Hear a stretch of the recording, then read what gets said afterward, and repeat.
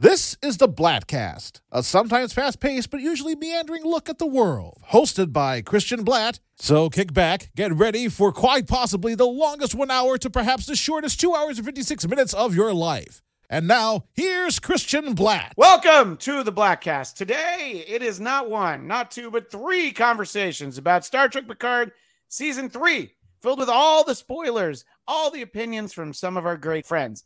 Let's get started right now as I'm joined by Mr. Jason Blair, who puts the IP in the ICP. That didn't quite work. It sounded good in my head. I'm your legal juggalo. Is that what you're saying? But also with us, not a juggaho, nor a juggalo, but just a gigolo, the one, the only, Mark Hunt. Mark House of Hunt. Mark, welcome. Thank you for being here on the show. It's a pleasure, as always. Your thoughts on this season? I've been a huge fan of it. As someone who gave season one maybe a C. I kind of liked season one. It was all right. It was C. I gave season 2 an F. This one gets like an A- at least. Yeah, season 2, by the way, if you could give it an F-, I think that would actually be appropriate. But anyway, finish your thoughts. Sorry. Very few nitpicks. I think going back, when I go back and watch it again, I think it'll be interesting. I think episode 1 through 8 felt a little bottle-y, I guess. We were on the Titan pretty much exclusively, but I mean, the story has just moved along. The layers of the story moved along well. I was pretty much a fan of everybody that was on there. I thought that maybe Jack Crusher got a little David Marcus-y, a little Mutt Williams maybe, but on the whole, I've been super pleased with the show. And then once the Next Generation crew came on board, I mean, that was it. The last 2-3 episodes have just been stellar. Yeah, Jack Crusher was like David without the perm, really. You know, I mean, there was some familiar territory there. Now, Jason, heading into the finale, where was your satisfaction level with season 3? I kind of agree with Mark. You know, I didn't hate season 1 as much as I think you did. I definitely liked it more than Tom Kelly, but it's a C, probably first season. Second season, just awful. And then third season, it's just hard because you like it so much, but then you're like, why do we have to have these 2 first seasons be awful before we got to this? But then I was just like, you know what? Let's just pretend those didn't happen. You could jump right into this and just pretend that, some of that stuff with Alton Sung and explaining Raffi would not make sense if somebody jumped right into season 3, but then again, that's the thing with Star Trek: The Next Generation, right? It didn't get good till season 3 in the original show anyway. So do the same thing for Picard. And so going into these last 2 episodes, I really enjoyed it. One thing I will say, I also like with Mark, he said he gave it an A-. I was looking for the Dominion to be the big bad and sort of the Great Link and those reveals. And then when they switched it to the Borg, I know it makes it more epic, but I was just like, the Borg again? That was the one thing where I was like, if they'd have stuck some way to make this work to that extent, but keep it the Dominion, I probably would have given it a solid A or maybe even an A+, because I got a little Borg tired. I just felt like they closed the book on the Borg in season 2, and I felt like they closed the book on something else, which we'll talk about later in this episode. Clearly they didn't, and the explanation was given was like, well, this was an alternate timeline, different group of Borg. This is the Borg that we know and fear and all of that. So it was okay. It was a good surprise, the reveal, because I just assumed they weren't dealing with the Borg. But I agree. I really wanted the Dominion. I wanted the Great Link. I wanted more Changeling stuff, I wanted a CGI Odo, which shouldn't have been that hard to do, in all honesty, to give us a CGI Odo. On the one hand, for, a serialized television action adventure show, it was a nice surprise of like, oh, wow, it's the Borg. But we're a little Borg fatigue at this point, I think. Mm-hmm. But that's what we were given, and we knew that at the end of last week. And I have talked a lot about this show in the sense that I feel like for the most part, the fan service, they tried to have it not be too distracting and too unnecessary. They gave us a great reason why they were using the Enterprise D and why they flew it into action and how they were able to do it. And yeah, if you really want to slide that under the microscope and really dig in on it, yeah, you can make a lot of issues on it. But I don't know, when they first were on it at the end of last episode, at the end of episode 9, and then actually flying into action this week, I don't know, Mark, is that everything that we were hoping for when we first found out there would be a Picard series? I don't even mean this season. I mean, it's like, oh my God, there's going to be a Jean-Luc Picard series set after Nemesis. Wow, I hope we get the whole crew back together on the Enterprise. Yeah, I didn't think that we would, especially after season 1. It seemed like they were content with, and maybe it was the previous showrunner, Michael Chabon or whatever.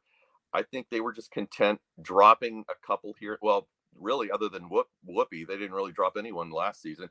But yeah, I didn't think we'd get this at all. In fact, during season 1, I remember thinking, oh, this is 3 seasons and done. I was expecting Picard to die at the end of season 3. I figured that's where they were going to go with this. They were going to do something with, they set up that whole, the android conspiracy thing that I guess they just realized this is going nowhere. They kind of dropped that. Yeah, I think by season 3, it's just like, I didn't expect this turn. It's just, they completely like, hey, let's just pull out all the stops. Let's give the fans what they want. Let's do what we probably should have done. It's season 1, the Next Generation, bring them all back. I thought it was great. The Enterprise D returning, I think they did something similar in one of the books because they took the dish. The dish was pretty much intact. They pulled it off of Viridian 3 and attached it to another ship's star drive section. So I think they did something similar. I'm wanting to say one of the Shatner books, but I mean, it made perfect sense to me. They gave us a quick explanation. I thought it was fantastic that we got to see the D in action. Consider this fan serviced. That's all I wanted. Sometimes what you need to do in any kind of, sci-fi fantasy is just address something, give us a reason. Doesn't have to be a great reason. Just show that you thought about it. Hey, maybe this thing doesn't make the most sense, but here's how we're going to make it work in the story. Come with us or don't. And my favorite example is always, I think it's in Nemesis when Picard's like, Mr. Worf, what are you doing here? And he's like, oh, it's actually really interesting. And he tells some story off camera because it's like, do you really care why he's there? No. It's, Michael Dorn had in his contract that they couldn't make Next Generation movies without him. Otherwise, he wasn't going to join DS9. Well, it's like that throwaway line in last week's episode, too, where Worf's like, I prefer the E. And then people look at him and he was like, that wasn't my fault. That it's supposed to explain like he just blew up the ship or something. But right, exactly. Yeah.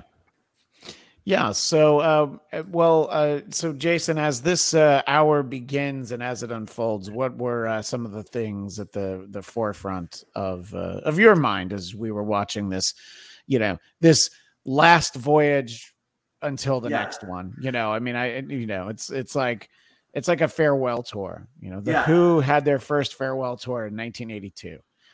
So I'll believe this is the last vision, the last voyage of TNG, right. But as long as the cast is still alive, I'm always like, well, they could probably find one more. But what did you think of this final hour of Picard? It was great. There's one thing that bugs me, and I don't know if it's particular to my Roku or not, but whenever the show starts, it changes the HDR kicks in on my projector, and so there's like a second that I miss at the very beginning. So when they do the Star Trek, the ships doing the insignia at the beginning of every Star Trek show, I knew by the time my projector had reset, all I saw was the very end of the Enterprise D, and I was like, oh, I want to rewind it, but Paramount Plus won't let me rewind that. When I rewind it, it just goes to the beginning of the show. So I was annoyed because I knew that I missed that of the actual Enterprise D. I only saw like the very end of it.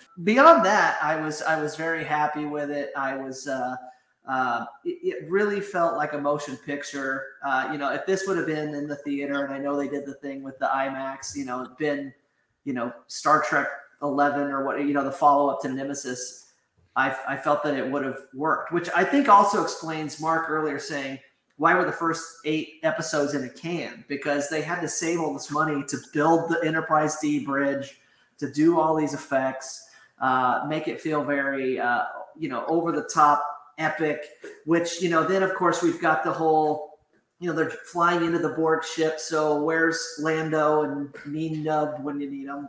Very Return of the Jedi action-y, which that's the thing with Star Trek movies is they always want to, you do lose some of that Star Trek feel because they don't diplomacy their way out of it. It's always like they're going to, use blasters and stuff. And I also want to know, how strong are the shields on Space Dock when you've got literally the entire fleet shooting that amount of lasers? I'm like, how did this not blow up in like 2 seconds?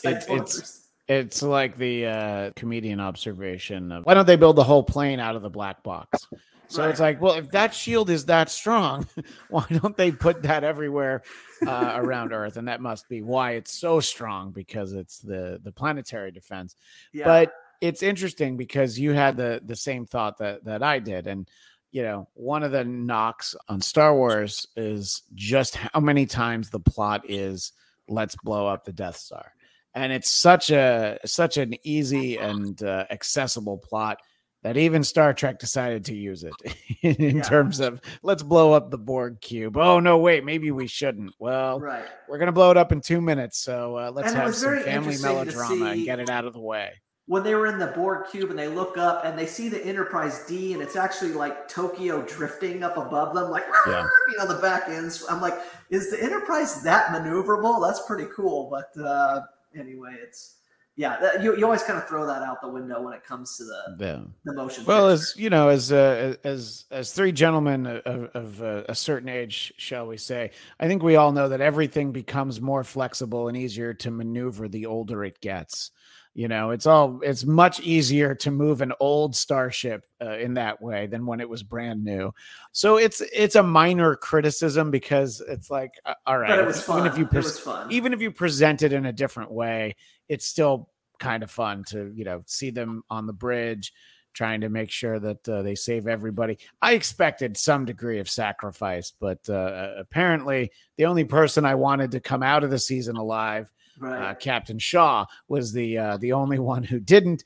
I did really appreciate getting to see him again, though. I thought that they found a nice way to let us say goodbye to him one more time. What did you think about sort of the main plot, Mark, in terms of, what we're talking about, the let's blow up the Borg Death Star and, some of those moments? That's what I was expecting as soon as we got the Borg at the end, because when we got up to the episode where they're ending it with opening the red door, I stayed completely spoiler free. I had no idea what was going to be on the other side. And I too was I thought we were done with the Borg. The Agnes Girardi, she went off and did whatever she did with the Borg, and that was kind of the end of it. And then when I saw the Borg cube, I'm not going to lie, I was a little disappointed. I was like, oh God, here we go again. But at least then I remember thinking, well, at least it's not Q. But but I knew I was half expecting Jack to maybe sacrifice himself or Picard to sacrifice himself. So I knew that whole confrontation I kind of figured that was coming up, and everyone's saying goodbye on the bridges as they beam the landing party down. Was it a little paint by the numbers? But I after the last couple seasons, I kind of liked that. I'm not going to lie. I enjoyed every single bit of it. I don't really have much to complain about it all, other than the fact that, again, Shaw died. That was I kind of wanted Shaw to live to the very end, because if there was going to be anybody I could maybe halfway cosplay at a Star Trek convention, maybe I could have gotten away with a Shaw. You still can. You definitely, I've always thought that you are able to pull off a very distinctive schmuck from Chicago vibe. So I'm still dreaming of growing out my Pike hair, but it's never happening. So. Only one human on Earth. I love that hair. Captain Pike hair. Oh, I know. Now, did you guys get to see the trailer at the beginning? Oh, that was I texted Christian. You texted me. It wasn't at the beginning when I watched it. I had to watch it after the fact. And yeah, there's some differences in the way these things are presented because Farad Muhammad points out that he can rewind to the beginning of the Star Trek franchise intro, as can I. Also, I have the version with ads, so that might be part of the reason. That was the one thing that made it less theatrical is they would still fade out to commercial, which I've got the non-ad version, but you're like, oh yeah, there's an ad here. So no, yeah. So somebody had a good year, is what we're our takeaways here. The IRS, take notice. Somebody's just throwing money around on the Paramount Plus without ads. Farad Muhammad also points out there's only one dipstick from Chicago in the Bladtcast. Duly noted, but Mark would just be cosplaying as one because everybody knows. He's a schmuck from Ohio, not or you live in Ohio. You're not. I live in Ohio, from Oklahoma. Yeah, so the original Tulsa King. That's what they call you. I think that we definitely got some really good stuff to focus on. Let's take a moment to talk about some of the disappointment. I was convinced that we were going to see Kate Mulgrew as Admiral Janeway because they mentioned her like every single episode. Every episode, yep. And I was just surprised. And you know what? It could be behind the scenes. Maybe she wasn't available. Maybe not interested. There's maybe the money wasn't right. There's a lot of reasons why it couldn't have happened. Suffice to say, I was very disappointed that we didn't get to see her, especially because of that. And I feel like that scene with actual Tuvok, I feel like you could probably find an early draft of that scene, and that's Janeway sitting there across from her. Especially since she's been so active on Star Trek Prodigy. Very surprising. Yeah. So I thought for sure it was a natural thing. I was like, oh yeah, of course she's going to be in Picard season 3. She's pretty much doing Janeway now on Star Trek Prodigy. Yeah. Well, I don't know. I mean, the interesting thing about Terry Matalas is that if he wants to answer, he will. So we could always ask him.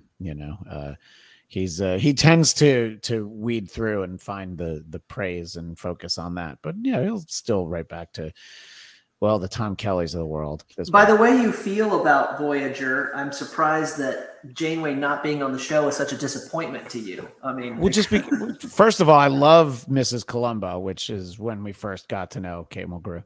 I always liked her. It wasn't like, I didn't like the show because of the captain. It was many other members of the crew that I thought I didn't like. And I just think it would have been a nice touch, because if Seven wasn't a regular on the show, I wouldn't have really expected it. It just seemed like logically we were getting it. And so, I wasn't upset by it. I think it's just like, that seemed like a missed opportunity. But I suspect there's, behind the scenes reasons for it. It's not that she's not in it because they didn't want her or because they didn't think it was a good idea. Or maybe they had just already spent like triple the guest star budget and they're like, we can't get one more in there. Right. Is there anything else that strikes you as disappointing? And it can be on that same level. We're talking about getting some, getting the Dominion, getting changelings, things like that. Jason, has anything come to mind immediately? It's always, I always like shake my head at myself when it comes to Star Trek, because there's always like super fans of any type of field, whether it's Star Wars or Marvel or whatever, and they get so into the weeds that they don't see the entertaining value of it. I tend to find myself doing that with Star Trek, and I don't know why, because like I remember what bugged me about the final was the Borg implants are now biological. And I remember them very, specifically saying in earlier seasons that the reason the Borg look the way they do is because the nanobites and stuff, your body has like a allergic reaction to it. And that's why their body, everything turns green, and because they're reacting to the implants. Well, if they're biological, you wouldn't have an allergic reaction to it. So I'm like, they wouldn't actually just start looking all Borg in their skin. And then I'm like, I am getting way too in the weeds with it. This is like what the Star Trek super nerds do, where they're thinking too much about it. And I'm like, obviously from a storytelling point of view, you need to visually let the viewers know who's been Borgified and who hasn't. So you have to do that. Just things like that. I always like, why do I do that with Star Trek? I got to just enjoy the show and not think about that stuff. But our pal Craig Robinson checking in from across the pond. Maybe we'll get a deleted scene with Janeway and Reg discussing how messed up it all was. Reg is somebody who I just thought I would like to see, but obviously him not being included. I just feel like it would have been nice for Dwight Schultz to be able to renew his SAG dental, for getting some big time screen work. Mark, is there anything for you that is sort of the most nagging of like, oh, it's too bad we didn't get to see this, or something that you had like a legitimate problem with in this final hour of Picard? I thought for sure that the whole conspiracy, everything, when Vadic had her dimension door that she could open, it really seemed like this conspiracy was going to be way more involved than just the Borg are back.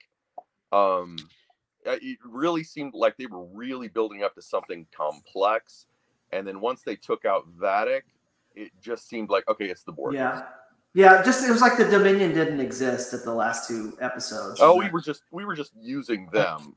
Right. I mean, and that was until we're in the very end, when they see how they kind of cleaned all the extra.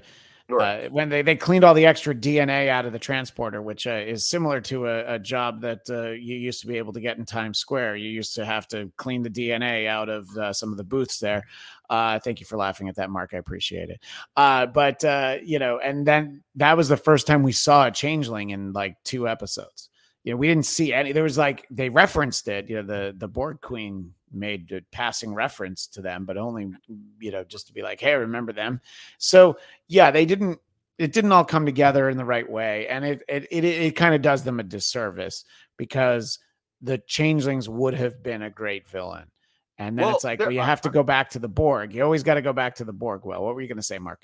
I'm assuming there were still some more changeling crew members on board the Titan and the other ship. So once they locked them out, I was assuming that, okay, you have your young kid Borgs running around, but the changeling crew members, I just assumed they'd squeeze in through the vents or something, get in there early. I thought, because it just seemed like there were no more changelings on the ship anymore. It was just young Borg. So I kind of didn't quite, unless there was some line or something I didn't realize that they swept them all up or something. I just assumed they were still out there and could easily have penetrated into the bridge, but which would have been interesting had it actually happened, but instead it did not.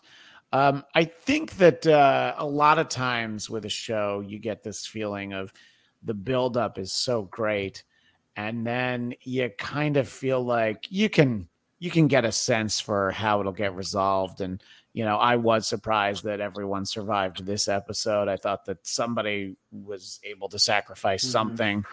I'm glad Data didn't die again. It's like enough. Like let's let him live on for a while at least. And I think the likely candidate was Jack Crusher. Having paid some sacrifice, but also if Jean-Luc had sacrificed himself to save his son, that would have been something.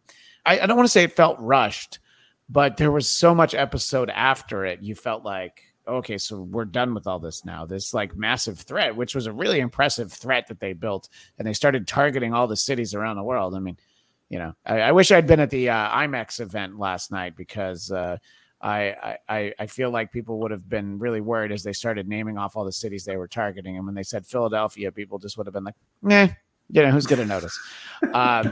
That's for our friend Jeff DeRay, who's not watching right now, but and yet I'm shouting him out anyway. Or Paul P. in Cleveland. Yeah, well, I didn't want to besmirch the Buckeye State, because I know you live there, but yeah, because you don't, the city. Just you don't live in Cleveland, and so yeah, if the Titan was commandeered and crash landed into Paul P's house, and Paul P has not gotten a shout out on this show in possibly in years, so I appreciate you bringing that up, because it always makes me happy to think of. I also will notice, wasn't it in Discovery when they go 1,000 years in the future that it's the Enterprise J?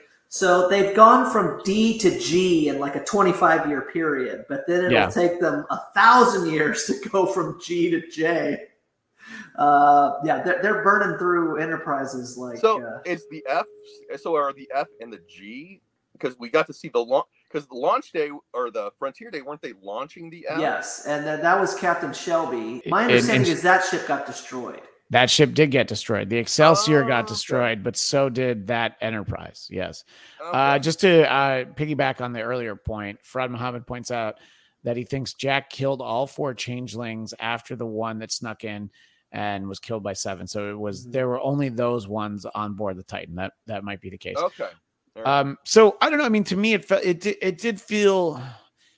I wasn't let down. It felt a little anticlimactic, which when you consider what the stakes were and the way they had built it, I guess just the way out of it, I think there was some very nice emotional stuff, some good character stuff, but I felt a little bit let down, not disappointed, but I was like, oh, okay. I just thought a phrase that I may have heard occasionally in my life.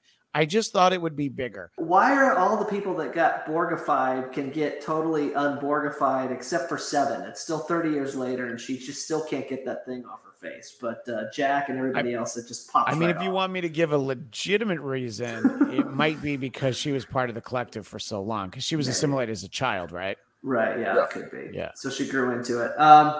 Yeah, but honestly, I kind of liked the post-climax stuff last. Yeah. And we'll get to that next. That's really what I enjoyed. Yeah. No, I think because I don't want to criticize that stuff. I just felt like there was so much, the runtime was listed as 62 minutes. And I'm like, that's what I want from these streaming shows. Mm-hmm. I don't need these Disney Plus 41-minute episodes, so I was like excited about that. Was that a special double episode of The Mandalorian at 41 minutes? I guess? 41 minutes. Yeah. That's a 4-parter. Right. What did you think, Mark? Was there any kind of, did you feel like they did a good job with the resolution, or were you looking for anything else? I maybe I was the only one, but I also thought when they a few episodes back, maybe 6 or 7, when we found that Picard's body was still around and intact, I thought for sure that I was like, oh, he's going to ditch that body. He's going to go back into his old man body.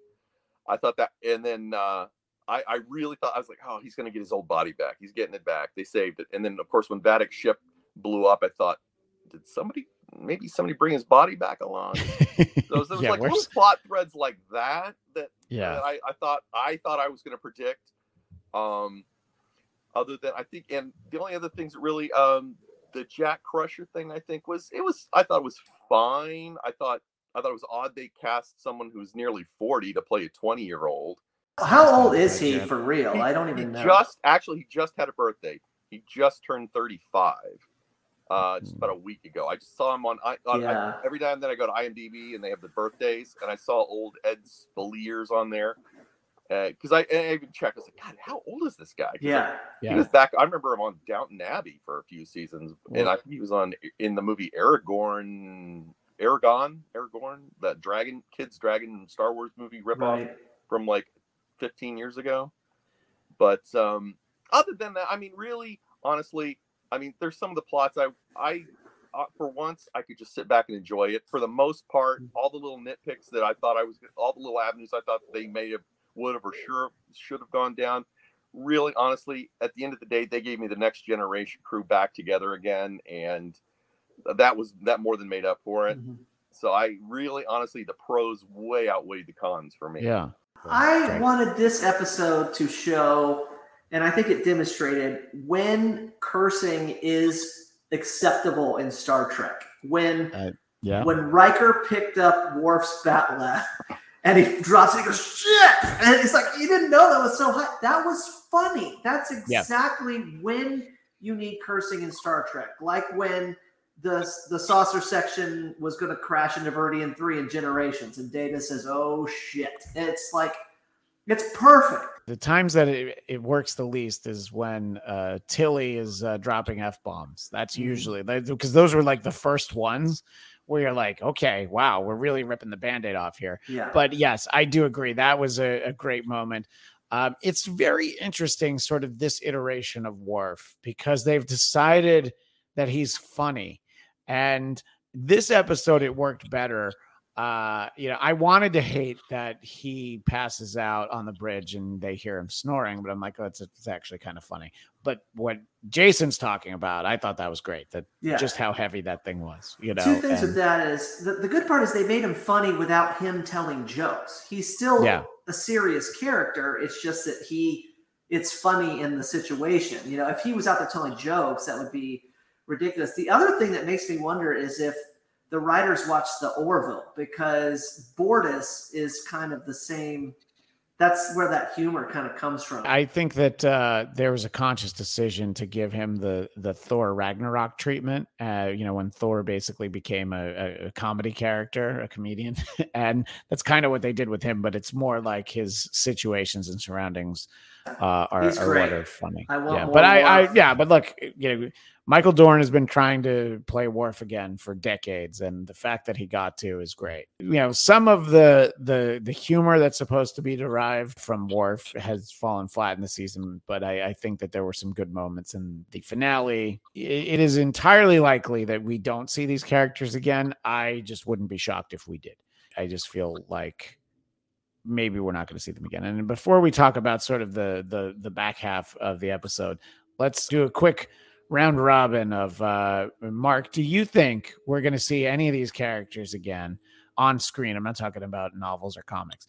Probably not altogether like this. I think definitely not. Definitely not altogether. But I'm wondering, do you think we'll see any of them? Yeah, I think we will. I think I think they might. They've got all these the Titan sets. They kind of, I don't know, set up a few things. I've heard that of continuing on in this 25th century era. I think, they would definitely. I think we might see one or two back. Nothing to this degree, but I think we'll probably see them again. I think so. I think that I've already read that there's talk that they're going to try to do, if not a bunch of new series, occasional movies here and there. I don't think it'll be something that's like, the adventures of, Worf and Riker for 2 hours, but it'll be something where they can pop in, make a cameo, let you know that you're in the, you're in the universe, and, that way they get a little check. I expect to see that. And most of these actors, what else are they doing? Obviously Jonathan Frakes is busy directing stuff, so he's around anyway, but, Brent Spiner seems to be down for it. He's not doing a whole lot else, and everybody wants to see him, so he'll be there. Dominic Assassin says, I hope not. It would be a poor storyline and obvious money grab. I think that they should certainly be careful about what they might do again with these characters. Mm-hmm. It reminds me of actually something that I wanted to address from the very beginning of the episode, which is something that Jason actually texted me about. We had the voice of Walter Koenig, and Jason's text to me it was basically, how old is Chekhov? And it's like, oh, it's his son, because I had the same thought. And it's just worth noting that they had Chekhov's son named Anton, I presumably as a tribute to Anton Yelchin, who of course passed away after Star Trek Beyond. I thought that was a nice touch, and I thought it was great that we got to hear him. It's not a salute to the next generation, but if you're going to have a callback to the original series, we'll all take it, at any point. And there's stories that I think could be interesting to be told. One of them is not really the Captain 7 with Raffi as number 1. I was excited until I saw Raffi, because they said, oh, Raffi's got a grandkid. She can go off and be a grandma now. And then we'll have 7 and a new crew. And then Raffi's right there beside her. And I'm like, aren't they still supposed to be lovers? And it's just that was kind of what I liked, was this idea that her family wanted to reconnect with her. And I'm like, great, that's the end of her story. And they're like, nope. Right. Here she is again in uniform. And it's like, all right, I guess. I read an article yesterday. It was funny. It said, watching last week's episode, it reminded him how if you're going to work on a starship bridge all the time, isn't it nice to have carpet like you had in the 90s in the D, and all the new starships, it's always like polished metal floors and everything's cold. And so it was just like, it was nice to see how this was like an actual working environment where it was warm and you actually have carpet. And there was this whole thing about carpet on a bridge. So this is interesting. No, absolutely. But of course, the carpet was something that we wanted to make sure we get. Is there anything that comes to mind, Mark, that we haven't touched on yet? That's basically through the resolution of the Borg threat, because then we're going to talk about how they tidied up all these stories. But I wanted to make sure there wasn't some lingering point that you wanted to get a chance to make. I'm assuming, because I know as far as the Borg Queen, I'm assuming we're supposed to think that's the actual Borg Queen from First Contact, and that she's disfigured because somehow she survived that. Yeah, they kind of talked about starving or something, and she certainly looked emaciated and, you know, really deformed in some ways. And I guess it was the voice of Alice Krieg, and because there's a body double that's also credited. But whatever the case, I believe it was, you know, that's the Borg Queen. And the assumption can be that the Borg as a threat no longer exist. That there is 7, but yeah. And I think Alice Krieg reprised her role on Voyager, and there was some storyline where she was a different. It wasn't Alice Krieg. It was a different It was a different actress. So that's why I was. She was we've had different Borg queens. Right. Well, the one in season 2 of Picard was an actress named Annie Wershing who passed away, but also that was a different timeline Borg Queen. So that was sort of, you know, Terry Matalas has been very clear that that was an alternate Borg collective, an alternate timeline, and, you know, and all that. It's completely separate from the Borg that we knew from First Contact and onward, and from Nemesis. Yeah, and once they established the Agnes Jurati Borg did not change the collective, that pretty much officially nullified the entire season 2 of Picard, and literally nothing of consequence happened. Yeah, because that's what they mentioned. The only thing that would have affected anything. They mentioned that in this season when they were like, the Borg, we haven't heard from them in decades, and I wasn't thinking about all that because I didn't rewatch season 2, and I was like,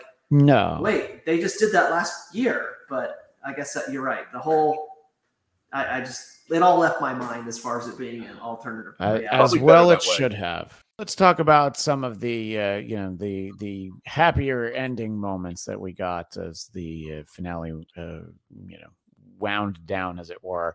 Obviously, we get another occasion to see the crew together, first at the bar, and then, of course, we get a poker game. Again, did we need it? No, we didn't. But are we glad we got it? Absolutely. You know, so I guess in some ways, maybe we emotionally needed it. It wasn't essential to the story, though. So there's one reason it was an A- and not an A is because Data didn't have the green visor on. I you know what? I did think that. I was like, where's the green visor? And but they did do, and as soon as they sat down to play poker, I told my wife, I said, I know what they're going to do. The final shot is going to be that over the table, spinning, replicating the final shot from Next Generation. They ended on that exact same shot where they're above the table and it starts to spin a little bit. And I was like, all right, that was perfect. Yeah, someone on Twitter had suggested, and Terry Matalas responded to. They said that they hoped episode 10 was titled ... must come to an end. You know, as the continuation of all good things ... being the finale of the series. But so he mentioned weeks ago, it's actually called The Last Generation. Right. Which, you know, we'll see exactly what that term implies. But yeah, I think that they did a good job of sort of tidying up all of our TNG characters, except for how Jean-Luc had found the love of his life in Laris, who we don't even see in the finale. He doesn't call her. No, I know. He doesn't call her.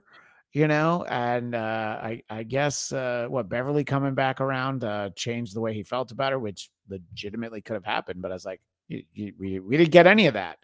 You know, it seemed that whole relationship with Lara seemed really one-sided, and he did not really seem to be all that heartbroken that he was leaving. It was like, I think they need me. Bye.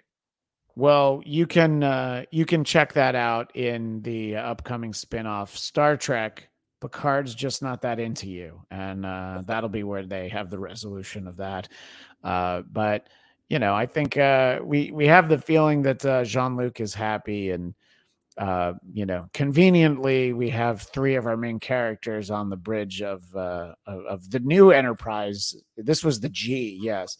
But I was okay with some of that. I did like, I mentioned it in passing. I like that we got the actual Tuvok. Tim Russ kind of spoiled that when he said that he was actually going to be in another episode. So I guess we knew that he was going to show up again. But and I don't remember Voyager that much, but did his ears stick out like that baby Yoda looking thing? They did. They? Oh my gosh! Yeah. I didn't remember. They were extra it's been pointed. a while. Yeah. Yeah. It has for me too. But they tried to make a big deal about that when Voyager came out. That he's not like Spock because he's full Vulcan, and so yeah, I remember that was a thing that they were trying to say about how he wasn't just a clone of Spock on the show. That he was. Jolene Blaylock was also full Vulcan, and she was very much not like Spock, but I think that's a different conversation. I actually could not remember the character's name. That's why I called her Jolene Blaylock. It's T'Pol. But not T'Pau. It was T'Pol, right? Yeah. Right, so. T'Pol. But either one of those, if they want to do one of those, 7-year fights to the death, I would watch that. Oh, Ponfar? Yeah. T'Pol versus no, that's not Ponfar. Versus Spock's wife versus Jolene Blaylock. That would be a good show. Yeah. Paramount Plus is listening. Farhad Muhammad makes the point of the quote from the Borg Queen. You think in such 3-dimensional terms, because she did also supposedly die in the events of Best of Both Worlds. She always finds a way back, but also a joke from Farhad Muhammad that Tuvok is older now. Everything droops, even your Vulcan ears. What were some of your thoughts? I'll ask both of you. I think it's very realistic to say that Jean-Luc Picard portrayed live action by Patrick Stewart is something we won't get again. So as we say goodbye to the title character, how do you feel that they handled it? And the mid-credit scene is a separate conversation. So we're just talking about up until the overhead shot of the poker table. I thought it was perfect. I like that we got, because with Nemesis it was always kind of hoped that there would be another movie, so it really didn't end. Yeah. And this felt like, I think Patrick Stewart was ready to go. I think it was to get the band back together one more time. The ending, even though it was kind of Lord of the Rings, where it's like, okay, because after they destroyed the cube, at least with the not commercial, or with the commercial version I have, then they destroyed the cube, it cut to commercial. I ran to the bathroom, came back. They started the epilogue. There were still 19 minutes left in the episode. Yeah. I was like, wow, we're going to get a lot of epilogue, which was fine with me. We spent maybe a little too much time with the Enterprise G crew, because I really didn't care that much about them. Yeah. And was really hoping they weren't using this as an excuse to set up something in the future with them. But, once they got back to the bar, and I could have spent another 10 minutes with it, just them hanging out, and as they're spinning the camera around, we spent a little extra time we didn't get to hear everything they were saying as the credits were rolling, but it was just the camera was turning around them. We saw them laughing and hanging out, and I could have kept watching that for a few more minutes. I love, because I figure this is it. This is going to be the last time. Yeah, I mean, part of the reason you get everybody to say yes to appearing on this is because it is the last time.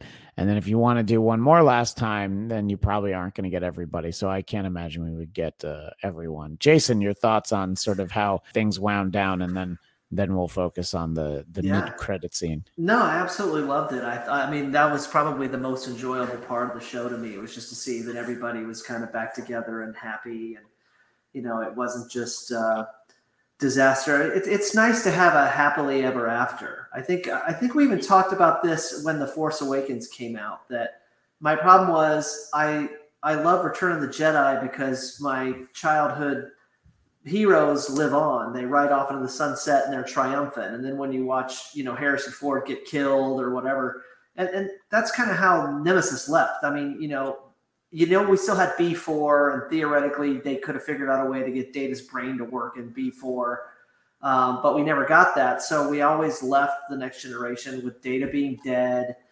Riker going off to the Titan, and it was kind of like, I just like to see, the happy ending. We live in such a downer society now that it's just nice to have your heroes sort of, okay, everybody did it. They're all back together. They're happy. It was an interesting thing too. I saw an interview with Michael Okuda, the scene where Troy is being a counselor with Data, and she starts flipping through on vacation spots. Yeah. And he was saying about how in the 90s, they never showed what was on their pads because they didn't have the technology to actually have like swiping. And it's just something we do every day today. And it's that they can actually put graphics on those things. And in the 90s, like you never zoomed in on a pad. So I loved seeing that too. Yeah, no. And that was a good exchange. For any time that Data's been able to have emotions, it always seems to be a lot for not just him to handle, but everybody around him. And that was actually, it was some nice lighthearted fun. Troy just like, I can't believe our hour is over again. What were we going to say, Jason? Well, and I don't know, and Mark, and I think you are just like, I don't really care about having a show about the Titan or Enterprise G crew or whatever, but I'm like, you set it up. Now I want it. I mean, I don't want Raffi and Jack Crusher. Okay. I mean, but still, I still want the show. if Shaw had lived, I would be more excited, but Terry Matalas has said that he has a way to bring him back. And, it's probably what Mirror Universe, we talked about this last week, that like the Mirror Universe Shaw is either, a much bigger D-bag or it's the reverse, and he's like the happiest, friendliest guy you've ever met. So they could do that. Whatever it is they want to do. I'm wondering what we get next for this specific point in Star Trek history. We know what we're getting with Strange New Worlds. We know we're getting a final season of Discovery. We'll theoretically say goodbye to the 31st century. Right? I thought they announced the Star Trek Academy show with Tilly. Oh, I didn't. I heard didn't something actually about know. An Academy show. Yeah, okay. I didn't realize they were doing Starfleet Academy because she left Discovery and she runs the Academy, but it's the 31st But Discovery century. itself will end. I'm kind of behind on that. Yeah. I don't know. I came around on Tilly, but she also wasn't the lead in the show. All right, so let's talk about the actual last scene of the show that is sort of like, in the old days when we used to write letters and there was a PS and sometimes there was a PPS. And this is really the PPPS. And it was like, okay, so if we thought we were done forever with the Borg and we got them back, then I expected that we would see Q. I thought it was going to be in a different context. I thought that he was going to, rematerialize to save the day and prevent Jean-Luc from dying because, he's his only friend or something. I don't know. But instead, we have sort of this postscript with Jack Crusher. It's not surprising that over the course of a year that Jean-Luc would tell his son about Q, but so much so that he recognized him when he saw him. That was interesting. My problem with Q is really conceptually the idea of the character. It's this simple. Vulcans don't like hijinks. I don't like magic in Star Trek. Magic belongs in Star Wars because the Jedi are magic, but you don't really have. You can argue that a mind meld is kind of magic, but it's not as magic-y as like snap your fingers. And but what did you think, Mark, about the extra scene with Q? Q's always been my least favorite character. I've never been a fan of his.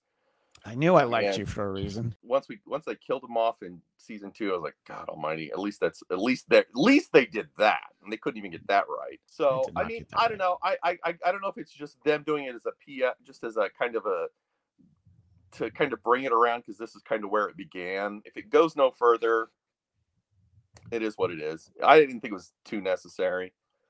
Yeah.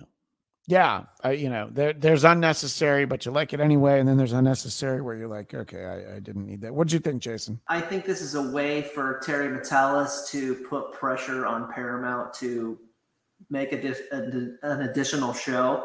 You have a stinger like this where, now people will be clamoring for it. We got to have the show. But at the same time, he doesn't even be there. It could literally be like, oh, remember Q appeared to me, but I haven't seen him in the last 3 years. And, he can just pop in, pop out. And you're right, Mark. It's when you have an all-powerful character there's no stakes to it. And the ironic part is my favorite episode of Star Trek The Next Generation is a Q episode, which is Tapestry. But it's not really about Q in a way. It's about the decisions we make in life, and it's really profound. But I think it's the cheapest way you can make a quick thing, make a lot of buzz, get a lot of fan interest and demand for we need a Next Generation era show. It was a fun extra scene, but at that moment, I was still holding out like, okay, well, finally, we're going to get to see Admiral Janeway. And nope, it's just Q. Good to see John Delancey. In any case, in general, I had fun with this season, especially after just the doldrums that was season 2. This was mostly easy to talk about. Yes, there are holes that can be punctured into it, and my friend Tom Kelly will be puncturing all those holes the next time he and I get together. He's out here in LA right now, so we'll be scheduling a show soon once I know he's actually watched it. But in general, I was happy. I have good feelings about Picard season 3, if not the series as a whole, but certainly for season 3. Jason, I know you have to run. If you have any final thoughts, please. It makes me wonder, it's so comforting to see all these shows from, not necessarily my childhood, but my college years and things like that are now back. You see the bridge. It's comforting to come back to that. And it makes me wonder, like, what's on television now that when it's 2050, people would be like, oh yeah, they're bringing back the old characters from MTV's Catfish or whatever is on TV. It's like, did we just happen to live at this, super great time where all this retro stuff can, come back? How long will that nostalgic feeling last It'll be when that 90s show, which is a reinvention of that 70s show, when it's that 2010s show, that's going to be the thing that we want. No, and I wonder, like, what do people care about that is enduring in the same way, as these properties from our childhood? And I guess we would just turn to our kids, but a lot of what they watch is characters like Marvel characters and such, that Star Wars characters, or Star Wars at least universes that we were already familiar with. But I don't know that 20 years from now, somebody's like, what's going on in the Walking Dead universe now? And I have no idea how that series ended. So I legitimately don't know. But, it's, it'll be interesting to see, like, hey, Ted Lasso's a grandfather now. Does he want to take over, coaching that soccer team? Could that be fun? So it'll be interesting to see. But I loved it.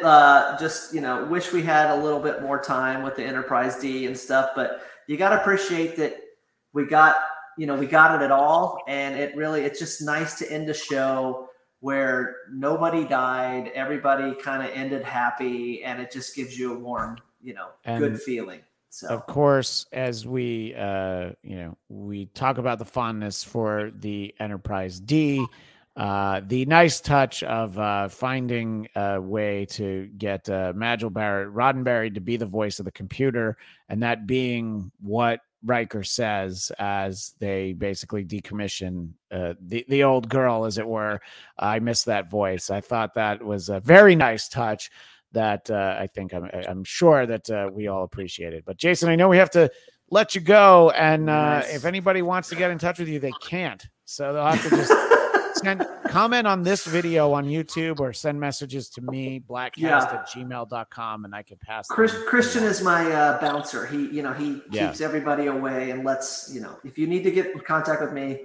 Anyway, Jason, thank you. I'm sure that we'll be texting before too long and talking about Strange New Worlds before we know it. But thank you, sir. Good to see you. To see you. And then, so in general, I wanted to just tag that in there, but I feel like you're going to agree with the sentiment of having Majel Barrett Roddenberry's voice. Oh, yeah. However they did that, I don't know if that's like, Chat GPT, like AI, or just actual recordings that they had from the series, or, whatever it might be. However they did it, I think it was a wonderful touch, Completely worked. Yeah, absolutely.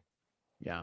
So Mark, I'm glad that we got a chance to talk about this show because, you and I hadn't really talked much during the course of the season, but I knew as it was getting close, I was like, well, we have to talk about it.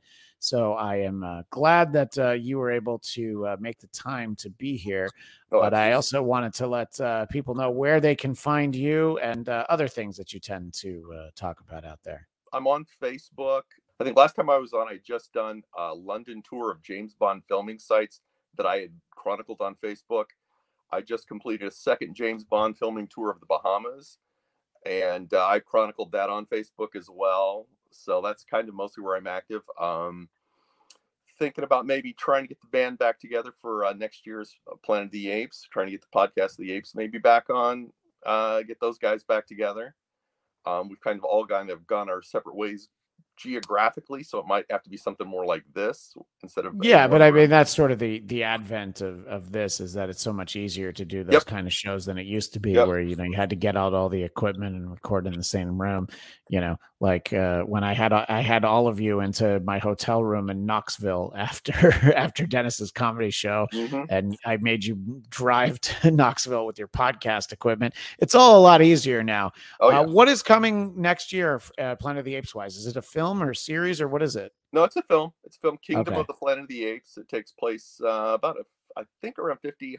I think it's pretty much done.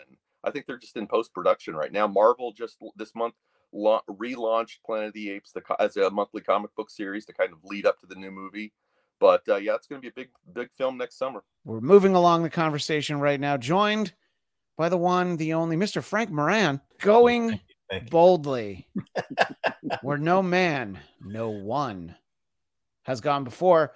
And my friend Drexel Heard, usually we talk about things that are far less consequential, like the future of the free world and the decision makers and the impact it's going to have on all of our lives. But Star Trek, Drexel, I think is something that's truly important to all of us. It's the Federation is very much like the things that we talk about outside of this. It's run about just as well as everything we talk about. And we have a Space Force. So, I mean, here. How long do you think it would be before Space Force would be assimilated if a Borg cube showed up? Well, much like this finale, I'd say 35 years. Oh, okay. So that's not so bad then. In any case, Drexel, give some of our audience a little bit of a background. I always find it's interesting when people talk a little bit about what Star Trek has meant to them, just sort of at what point in life you found it. I've repeatedly told the story about I just grew up with it. My mom used to watch the original series in high school, first run, Friday nights. Friday night was date night, but if you were dating my mom, you were staying in and you were watching Star Trek.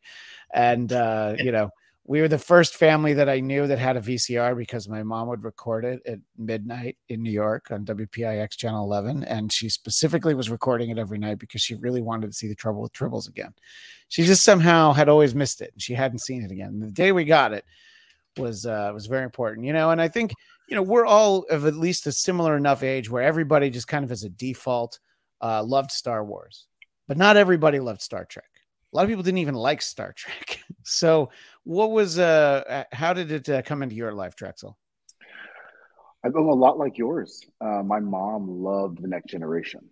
And so I grew up watching The Next Generation, but I also grew up in a military family. So a lot of the protocols and a lot of the officers and a lot of the structure of the Federation is something that I just grew up with. And so coupled with my mom watching it all the time, me trying to figure out what Jean-Luc Picard was doing every episode, plus the structure of Starfleet, really like piqued my interest. And then I didn't watch Deep Space Nine. And then it wasn't until I watched all the movies. I moved to Japan in 2000. Right. And during that summer of 2000, two things happened. One, the Harry Potter and the Goblet of Fire had come out, so I was distracted by that. But we were also in rotation, so I didn't have anything to do. I didn't know anybody. So what I did was I watched all of the Star Trek movies from Kirk through Picard, of what was out at that time through that time. So I really kind of caught up during that time. And then the pandemic, I watched all of Voyager. in like a year. Have you at any point watched Deep Space Nine since then, or? I have watched I've watched a good maybe like 2 seasons of Deep Space Nine. It's a really I know there's a lot of people out there that love Deep Space Nine, and I get it. They would say the same. I think people would look back at the Next Generation and say, "Oh, the acting wasn't really great in the Next Generation either." But I think it's even worse in Deep Space Nine. And so I think there's like Next Generation for me. Deep Space Nine has a point where it hits its stride. With Deep Space, with the Next Gen, you can say it starts really in season 2, but season 3, you're like, okay, this is really where it's firing on all cylinders. Yeah. They have enough dilithium to power the entire season. Yeah. And it might've taken a little bit longer with DS9, but their last couple seasons, dealing with especially the Dominion War. I feel like they really got on something, and people who know me talking about Star Trek, Voyager was, I couldn't. And I don't even know if we need to talk about Enterprise. Frank, do we need to talk about Enterprise at all? I don't know that we do. You don't want to talk about Scott? Oh, I love Scott Bakula. I'm such a huge Quantum Leap fan. And that's why that show hurt me so much, because I was just like, how could it possibly go wrong? And they're like, all right, well, hold our Tranya. We'll show you how it can go wrong. And it did. I think it's so interesting that you don't like Voyager, because I know that about you, but I also, and I know because it's such an important part of this season of Picard, sure, where how important Janeway was throughout a lot of the characters in this season, and her influence that she had from Nemesis on, or Admiral Janeway. Yeah, there's a lot of talk about who's favorite captain. I think Janeway always ranks up as people's favorite captain. I liked her as a captain, and it was really the kind of the rest of her crew. There was a little bit too much of like the UPN handprint on that show. You really felt like they were trying to fit in, they got network notes that were probably different than, because the other shows up to that point had all been for first run syndication. And then there was a network again. And, Roddenberry didn't want to do another Star Trek series because he didn't want to have to deal with the network. And they sold him on it by saying, like, this isn't going to be a network. It's just going to be Paramount. Yeah. So there's a part of me that wonders if one day will I ever actually try to give another shot to, some of the seasons of Voyager that I might have, kind of breezed through. And we will talk about sort of, the way it factors into this season. Frank, you've famously, you tapped out on Discovery when they went into the 31st century. But other than that, did you stick with all the shows, or did you have to throw in the towel on Voyager or Enterprise or anything like that? Or I stuck with them all, except for, I tapped out after season 2 of Discovery. Did watch Strange New Worlds, and I still have not watched Lower Decks. I keep saying I'm going to do it, but I have not. I have yet to do that. Yeah. Yeah, I enjoyed Voyager. I just wish, though, that there's that 2-part episode, like Year of Hell, where you see where they go through this quadrant of space and the ship is damaged and Tuvok goes blind. And then it just does a big reset at the end of the episode. It's like, oh, no, that whole year didn't happen now. And it was, it just showed you what the show could be, where it's just like these characters could grow and change and could be long-lasting consequences during their travel trying to get back to the Alpha Quadrant, and yet it always just kind of stayed safe, which is why we end up getting 7 of 9. Yes, because part of that reset was 7 of 9. So, and then that takes us into where we are now in Picard. Yeah, because I invoked my mom's fandom of Star Trek. It seems like an appropriate moment to mention the one joke that she uttered when 7 of 9 was first introduced to the Voyager crew. My mom took, she kind of looked her up and down, on the TV screen and said, well, I guess they didn't get rid of all of her implants, did they? So I'll tell you a little bit about my mom. But I do want to focus on this season 3 of Picard, and our friend David Weiss, a.k.a. Salmon. He summarizes this as a total corporate capitulation by Terry Matalas and the writers. I feel somewhat differently than that, but let me start with you first, Frank, because you haven't met your quota of number of words uttered during the episode, so we want to get to that early. so that you can make any bonuses for your appearance here. Now that we're at the end of the season, what did you think? And we'll go through the episode in and of itself, but just your feeling now that it's done, now that Picard is done, now that, for the sake of Sir Patrick Stewart, we should just hope that the story of Jean-Luc Picard is closed. Let's not put that man under hot lights again and ask him to run. That one comment there from Daniel there about it being a corporate capitulation. I, like yourself, can't really agree with that. I mean, I would think that the only capitulation that they made was just the sake of budget. I mean, there's certainly been plenty of interviews with Terry Matalas about saying what he wanted to be able to get in the series or in these last few episodes, and there just wasn't the budget to get the cameos and get the actors or get the locations that they wanted to get in this. And so I thought, given all the constraints with the budget that he had to work with, I mean, he did a fantastic job of telling a really fun story over 10 episodes. I mean, there are things I would like to have seen fleshed out, told in different detail, but overall, I was really happy with what he did. Yeah, it's interesting that they didn't have the budget necessary, because they clearly spent almost nothing on season 2. So they had saved up so much money for season 3 that you figured that they would have used it. But I think a perfect example of when you watch something and you go, oh, they decided to not give them any money, was when they just rechristened the Titan as an Enterprise. And you're like, oh yeah, we're not building new sets for like one scene. You're going to use the Titan, and we're just going to put a new name on it. What were your thoughts, Drexel? Just sort of as the season went along, when it started. I know that both you and I were very excited for this season to start, because we were getting all of our Next Generation friends. Neither one of us were able to get into the IMAX screening that we traded a lot of messages about and spent a lot of time trying to get into, unsuccessfully. But apart from that disappointment, what were your thoughts on the episodes as you had to, unfortunately, watch in the comfort of your own home and not on a giant IMAX screen at the Grove? I was disappointed not getting tickets, but I also appreciated watching it at home, because I could focus on what I was watching, and that's the beauty of kind of watching things at home. But I, like probably everybody watching, the way that this storyline should have been in the first season. We shouldn't have had to go through like whatever we went through the first 2 seasons. Like this season projected, like those 2 seasons didn't exist. But like you said, it's hard to pack everything that you want into 10 episodes. And we know that, having all of us having done many after shows of different shows, there are certain things that you want to see in seasons. This in particular, the last 2 episodes, felt like a continuation of Star Trek Nemesis. And like, they just picked up, it felt like they kind of picked up where they left off, but they, you know what I mean, with some of these characters. Or is like right after, just imagine if we'd gotten an extra hour to talk about that Mike Pence, Tim Kaine vice presidential debate in 2016. If we'd only had a little bit more time. Yeah. So I thought overall, I thought it was a really good arc for a lot of the characters.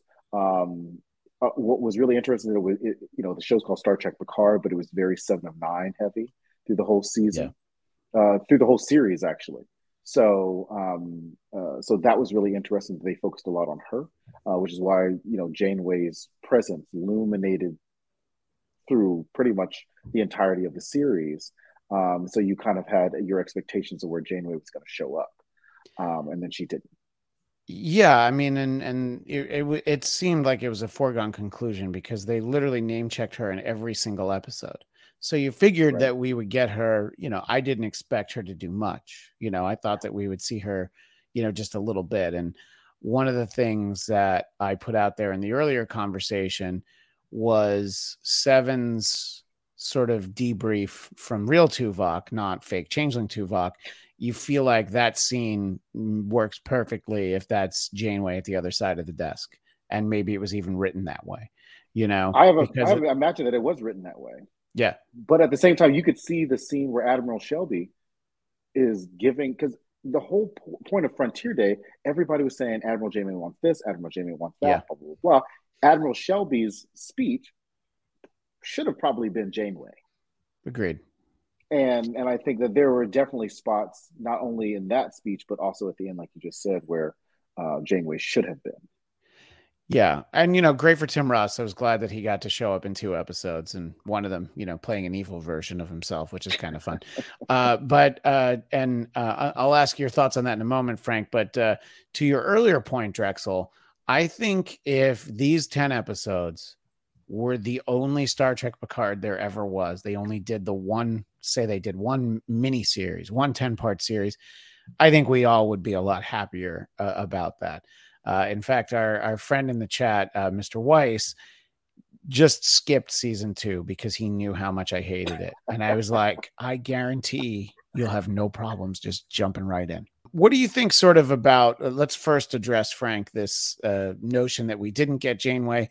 And I know that I don't think, because she was in the finale for TNG. So there was a time where her and Picard interacted, but I think that's the only time, right? And she's in all Nemesis. Good things. Yeah. Oh, right. Of course. Yeah. It's not like if Worf wasn't in this, we had our crew, and would have been nice to see her, especially because of the connection to Seven. But how much of a disappointment was that to you, Frank, that we didn't see Kate Mulgrew in this? Well, and apologies, Drexel, if you are a huge Rafi fan. I do not care for the character. There's only one Rafi fan, and that's Flobo Boys, who we know very well, Frank. He's the Rafi apologist. I love Michelle Hurd. Agreed. I'm not a big Rafi fan, though. Yeah. So Drexel's the only person who's like, yeah, SVU really went downhill after season 1. I just felt like every time we just saw Rafi on screen, that was a moment that was like money that could have been used to get other characters I would have liked to have seen more, like Janeway or Barkley or somebody else that I probably would have cared more about. O'Brien, yes, yeah. That would have been great too. Any folks of those. So yeah, it was just. I would have loved to have seen Janeway. It would have been great. I just wish, there are things in the series that I wish would have been done differently, that we could have gotten other results. I think to your point about Rafi is, I feel like that character was brought on to give Seven some sort of human connection to somebody, obviously. Other outside of Janeway, if it wasn't going to be Janeway, she needed, some connection to some it wasn't even family, but she now has a love interest, right? At the end, we now have, 2 LGBT captains of a starship who just so happen to have some sort of relationship. And so I think that was the only purpose for Rafi, because you're like, okay, at the end, you're like, okay, she's talking to her son. What I was like, what? I don't even remember her son.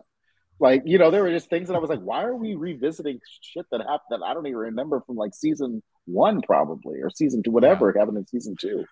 So that's where Rafi that was the miss for Rafi for me is I would be fine with a Rafi Seven relationship if it was actually written, because I feel like it gets tossed to us at the end of season 1, like, oh, by the way, we're in a relationship. You're like, really? How did we know that? And then season 2. It's kind of tense between the two of them.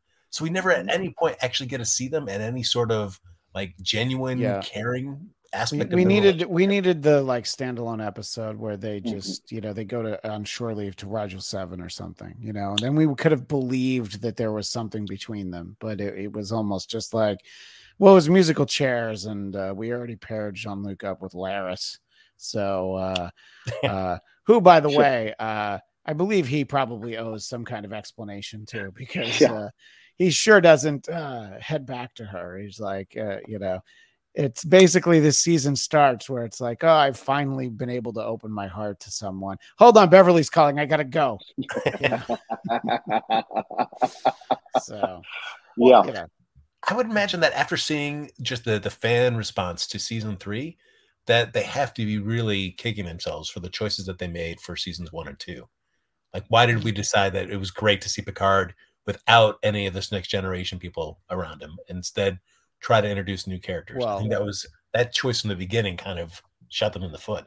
Except for Riker as a 25th century Chef Boyardee. You know, let's not forget that. Yeah. That was a choice that was made. Was that it's like, well, he's not in Starfleet anymore, but he does have a pizza oven. So, you know.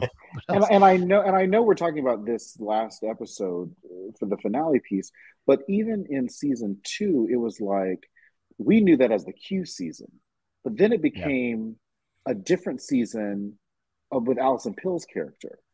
And it was like, okay, so what would you like us to focus on? Would you like us to focus on Q's pending death?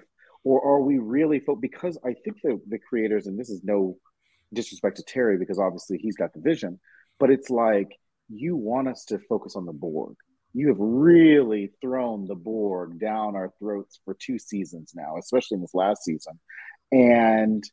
But then you bring Q back, because when we got the previews, you remember when we all were introduced to season 2, just in the promos, it was all about Q. Right. It was like Q, Q, Q. So we're like, oh, the game is afoot. This is a whole Q season. And then it just didn't become that. It just became something completely different. And then you're like, oh, now Q's showing up at the end of Picard? You're like, what? I thought he was dead. What is this? You know? Yeah, and I think that it's kind of the problem you run into when the creative people behind the scenes change multiple times, and all of the streaming Star Trek. Well, I guess it's just Discovery in this one. They have that problem. Discovery more so than anywhere. I mean, the number, what they've had 4 seasons and they've had like 8 showrunners. So it's very tough to kind of streamline where you're focused. And this, you felt like there were a number of instances where like, well, we kind of have to undo things from the earlier season.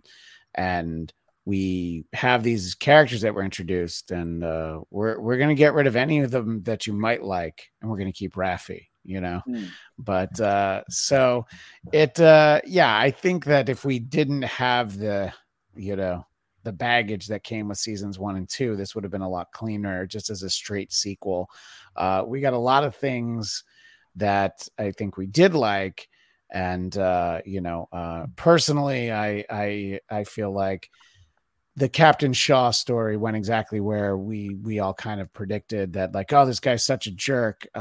Boy, is he going to make a very noble sacrifice. And the biggest disappointment for me was that the changeling threat is just immediately replaced by, oh, just kidding, it's the Borg again. And we're like, oh, okay. I really thought like you. I was like, I thought we did away with the Borg last year. And then they explained like, nope. This is different Borg. That's alternate timeline Borg. We got okay, whatever. If the changelings sort of had shown up again, that would have redeemed it in a little bit.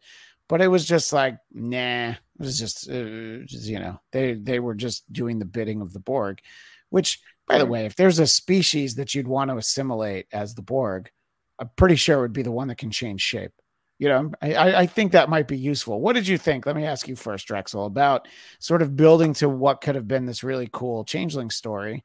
And there were elements that were very interesting, but then just sort of replacing it with the Borg for the last 2 episodes. So obviously, like, I love the Borg Queen. I love the Borg Queen from the last season, but I loved Vadic as a villain.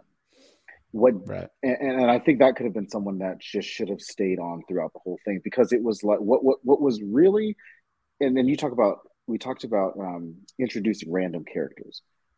Well, you remember when Vadic would like cut off her arm and then you'd see this head, and I was like, oh, what is this head? This whole time we're all like, what is this head? Now we still don't know what that head was. Nope. Like, you know what I mean? It could have been obviously, like, maybe it was the Borg Queen, but like that's not how like that was never explained. And so what was the purpose? Like, if we're talking about budget, obviously that took a lot of special effects budget for them to have to do it twice. Yeah. And so I just think that was just something that they should have capitalized on. We would have been fine figuring out what that head was later, like, head changeling. I'd have been fine with it just being some new character, new villain. Vadic and some new villain that she reports to. But to not revisit it, to just kill Vadic and for it to not be talked about again, that didn't make any sense. And, they really, they kind of touched on the Dominion War just a little bit, but not enough to where we felt bad for the changelings as a race. Whereas a lot of Star Trek, we feel a lot, whether or not it's a Talaxian, whether or not it's a lot of these other races that we see throughout who have their own backstory, of Vulcan or whatever, we never really, for those who are just coming in, you're like, well, what does this mean? And so we should have been able to get a lot of that. And we only really got that in one scene with Beverly and Vadic. And a lot of the explanation where Vadic was talking about her own past story. So it was like, why introduce all of this if we're not going to see her throughout the rest of the season? And that was a little bit disappointing. Yeah, no, that's pretty much exactly how I felt about it. It was like they built to something really cool. And we don't see any changelings again until the very end of the episode when they're talking about like cleaning house and making sure, it's like, well, and Beverly figured out how we can detect them. And so there's like one more changeling, but it's like, oh, we overextended the changeling effects budget because the Borg effects budget was too high. Right. But the problem with the changelings is that we still know them as, especially in Deep Space Nine, they were still a species amongst the Federation. So they shouldn't have been eradicated, is what I'm saying. Like the end of Picard, it was like they're eradicating changelings at this point from, for out of Starfleet. And it's like, well, they were members of Starfleet. So what happens to those changelings who were Starfleet members?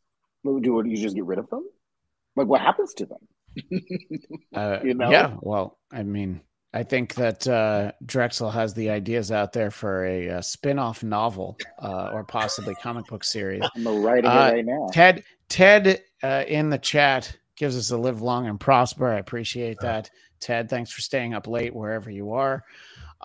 Let's talk about the bullet points, the best parts of this season, this series, really, which all kind of come in this season. This finale episode, it gives us what we saw at the end of the penultimate episode. Everybody back on the bridge. They're all together. We had that scene, I think, in episode 8 where they're all in the ready room and they're all together. They're on I believe they're on the Titan at that point, and then we finally get them. And the level of care that was taken into recreating the bridge of the Enterprise D. There's times where you're watching fan service and you roll your eyes like, oh, they are trying so hard. And then there's other times where you think, yeah, thank you for doing this for me. This is exactly what I wanted. Where do you see this, Frank, in that sense, specifically about getting the band back together, as it were, putting them all on the bridge and making sure that Raffi's story kept her off that bridge scene. So there wasn't the original cast and then Raffi sitting off in the back and, no Jack Crusher, no LaForge children, characters that we could talk about possibly seeing down the road. But we just had our crew on the bridge of the Enterprise D. Frank, for people that have watched us do shows over the years know that we've established you don't really feel anything. Was this the closest that you came to experiencing an emotion, Frank? It was. It disturbed me for a little bit because I was like, what am I feeling? What is this that I'm feeling? I don't understand. Data has a better handle on the emotion chip. In my experience, Frank gave more emotion on our tours at Universal than. That's true. Every time Frank was terrified that Jaws was going to actually tears out and get the tears. Money was that great motivator. I was able to feign human connection with people. Like, oh, you give me money, I will pretend to connect with you. It was great to see the Enterprise D, and for me, I don't know, like the D was like never my favorite version of the Enterprise, but having been away from it for so long and then seeing it back, boy, it did really just give me the feels for that. It was really great to see it, especially and I know some people online are complaining about all the maneuvers that it was doing through the Borg cube. For me, heck, to be able to see that ship move in a way that they weren't able to actually do with large models back in the late 80s, early 90s. Come on, I'm willing to, worry about what about their inertial dampeners? How could they be able to move like that? Like, just let it happen. Just let it happen, guys. I'm sure if they could, they would do it back then. They had data there, obviously. So, that's where you have to suspend disbelief. It was a fun sequence. I liked that, data was in there. I think that the TV version of the Enterprise D, there's a lot of nostalgia tied to it, but I think the movie version of the D and then the E, I think are, just nicer bridges to look at. I mean, from the chairs on down, and they commented on the carpet, but I think we can all probably agree that it's a very nice touch when they go to finally decommission it. And we again hear Majel Barrett Roddenberry and Riker comments. I missed that voice. It's like, oh, they're really trying, aren't they? They're like, we're going to make Frank feel something. I think we can do it here. And Frank's like, nope. Not today. But even those, I mean, there were just nice little character moments, like whether it's Beverly being in control of tactical and seeing her, do that great strafing run where everybody's like, what? A lot has happened over the last 20 years. Right. Absolutely. And just in the chat, Eric Nagel of It's Eric Nagel. Good to see you in here. Eric, enjoyed the finale. I definitely did. I was not let down by it. That's why we're building up, starting with some of the stuff that was like, well, I kind of wanted this. I was always holding out. I was always holding out for Reg, but it's fine. And I only realized when my friend Katie reminded me, why have we not had O'Brien? These are all great points. But what were your feelings, Drexel? Just getting what we knew when we heard that this was going to be the final season and this was going to be the season where they got the cast back together. What we really wanted was to see them on that ship, and then they just give it to us, and you didn't even make us wait that long, because at the end of episode 9, it's like, all right, let's go. And then it's like, yep, there they are. What were your thoughts, Drexel? I think for me, music played such a huge part in the feeling of what we saw throughout a lot of this series, especially in this last season, when we saw Voyager and the space dock. We had the themes from all the shows. So we, they had the Defiant. So we had the theme from DS9. Yep. And again, that's another one of those. It's basically what Eric's saying in the chat. It was so much fan service and done in a good way.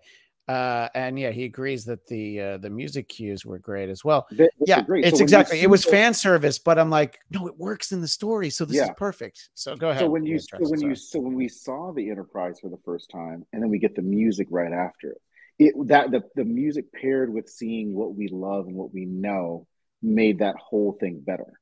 It was just like, okay, we know. And I don't know, not many people watch the credits roll at the end. But I remember at the beginning of this season, when we heard the second half of To the Stars, or the end of the season, the mid credits, and then you hear the Next Generation theme, and that's what you heard in the first episode, and you're like, oh, this is gonna be all TNG, and you're like, oh, we're about to get some crazy TNG stuff at some point in this season. I mean, I of course, like you guys, love seeing everybody on the bridge. Would have liked to have Wesley back because he played such a big role in that, but obviously we know why. I don't know. I thought Wesley was dead, but then people are like, no, he's not dead. He just was. He showed up at the end of season 2, which is the one thing that people need to remember from season 2. You don't have to actually watch season 2 to see it. You just need to know, they tried to kind of deal with him in that way. But I think that for the emotions of it, considering that he does the after show for Paramount Plus, it wouldn't have been that hard to be like, to get him back. Will Wheaton, we're going to need you to work for Scale. Is that going to be okay? Yeah. I don't know him at all, but I feel like he would have said yes. Yeah, he probably, as a fan, he definitely would have said yes. I don't know if you guys thought about this. I know we're talking about the Enterprise, just the rechristening of the Enterprise G. I thought that we were going to see it be rechristened into the USS Picard. Like the way that they built it up, I literally was like, oh, they're just going to rename the ship after him. Okay, well that makes, I guess that maybe that would have been too on the nose I guess, for it. yeah. But because they had renamed a lot of these ships into other things before, and it was just like, okay, another Enterprise. But I would have thought that USS Picard would have been what we got out of the G. Just imagine that when he would have known nothing about it, but it would have given an interviewer an occasion to ask what William Shatner thought about the fact that, like, well, they named a ship after Picard, but there was never an NCC-Kirk. And the answer would have been very entertaining. I think anyway. Yeah. Well, that there's all those people that are on the Enterprise F, and they're like, yes, we're one of the flagship vessels. What a historic name. Cut to, oh no, guys, you're decommissioned. We're going to the Enterprise G. Wait, what? Yeah. Oh, yeah. No. And I think Eric makes a good point. Like, Enterprise is a huge part of the Star Trek franchise, but we also have, like, the Titan came out of nowhere. Discovery came out of nowhere. A lot of these newer ships that, like, I love Discovery as a ship. I just think it's sleek. I think it's beautiful. And, but I just think that, to your point, like, a lot of it was just fan service, even at the end. Even the end, of them playing the card game was the end of all good things. Like, seeing them together in certain things. I thought that it was going to end after 7, after the Enterprise, like, flew off. Like, I thought that was going to be kind of it. And then maybe that would have been the post-credit scene. Right. Like the card game would have been post-credits. That would have made more kind of sense to me, just as a TV watcher. And we could have skipped the whole Q thing. Like, seeing them at the end in the bar could have been a post-credit scene. Everybody would have been happy. We didn't even need to see Jack Crusher and Q. We didn't need to see all that. I think if you felt you needed to do a Q mid-credit scene, it should have been Q and Jean-Luc. I know that Terry Matalas has this ambition of doing something that he refers to as Star Trek Legacy, and he swears he's figured out a way to bring Shaw back, which one of the theories we had earlier was that it's a mirror universe Shaw, but he's like the one guy where the mirror universe version is super nice and friendly and just happy about everything. And I was like, I'd kind of like to see it, whatever it is that he has planned. But yeah, I think that there was a little bit of the setup in there. Again, people know that not the biggest Q fan, because Q is magic, and I don't think Star Trek should have magic in it. But that's just me. I think if we can have 2 Captain Lorcas. Yep. In Discovery, we can always bring back a Captain Shaw. If we can have 2 Admiral Janeways or Captain Janeways, well, there can definitely be. And if we can bring back Picard from a Borg, we can have a Captain Shaw. And let's not forget the recent announcement that the long languishing Section 31 series starring Michelle Yeoh, well, she wins an Oscar, and all of a sudden they figure out a way to get that back on the schedule. So, and that is, of course, a mirror universe version, which honestly, we really didn't get to know Captain Georgiou, but Admiral Georgiou was a great character, and I was glad that they figured out a way to keep her around. But that's not this show, and Frank doesn't really know that much about that. But I feel like you'd have to watch a Section 31 movie because it's set back in like the 24th century. So Frank has a very strict no 31st century policy. It's he's had it his whole life. Tell me the story of how they get Section 31 gets Kirk's body, and I'm down. That's cool.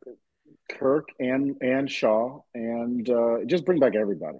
Yeah. All of them are in Section 31. Actually, Section 31 is where they got Picard's body from, and then that's how the Borg and the Changelings got it. They're going to say that at some point.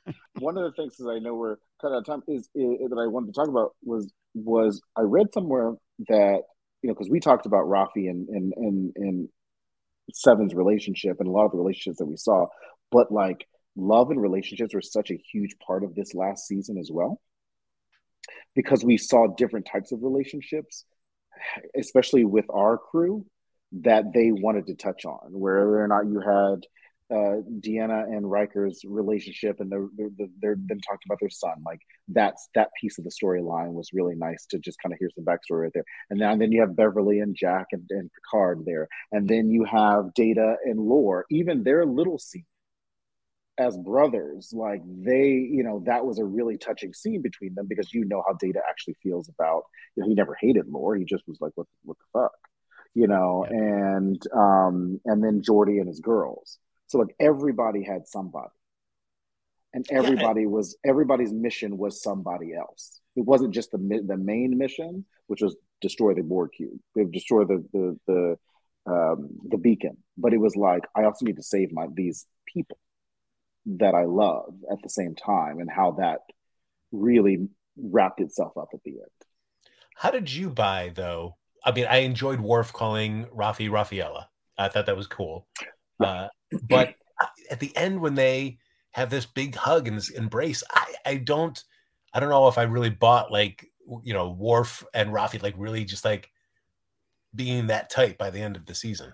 How did you? I didn't know if they were trying to set us up in our heads to have Rafi and Worf, because the way that Worf was looking at Rafi, I was like, are they trying to make this a thing? But like, it was very odd, because I was like, that doesn't make any sense. And I know Eric says, talked about human emotions, and which is true. What we had said earlier, which is there wasn't enough of it for us to get what we all know about the relationships of a lot of these characters. But it really showed in these last couple episodes. Even Deanna, being like, oh, I know where Riker is, just based off of her emotion to him, not just her gifts. So that was actually kind of nice. It's interesting, because we all know that the Fast and Furious franchise is all about family, but this show really was all about family. It was like, yes, it's the love, but it's Picard realizing the family he never had. And also, Geordi is the clearest example, because he has both of his girls there to look out for, and Data being a part of this whole family. This is his real family, and I think that there's a lot of nice touches, and I think that we got, a good amount of Deanna and Will, just really some good character stuff for them, considering where it starts. Like, I'm sure that they're all glad I'm out of the house. Where I was just like, that doesn't really mesh with when we last saw them. But okay, if that's what you want to do. And then I think we got to a good place where I was like, all right, I like where their story, kind of ended. And I'm sorry, what were you going to say earlier, Frank? I mean, for this, I thought like the great thing about only having 10 episodes, but having these cast of characters who know each other for so long, and we have been invested in their relationships with each other for so long, that it does a lot of the heavy lifting for us. So even though you don't maybe have as many scenes as you would love with all these characters interacting, you're able to at least bring all your feelings about these characters, and it helps you just still enjoy those scenes, and you're helping add to the richness of those character interactions.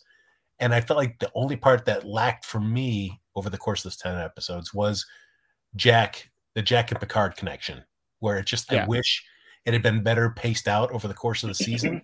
Because at the end, when he tries to pull him out of the Borg, I wanted it to land, and I felt like the show wanted me to buy that, that Jack is connecting with Picard, and it's this great moment.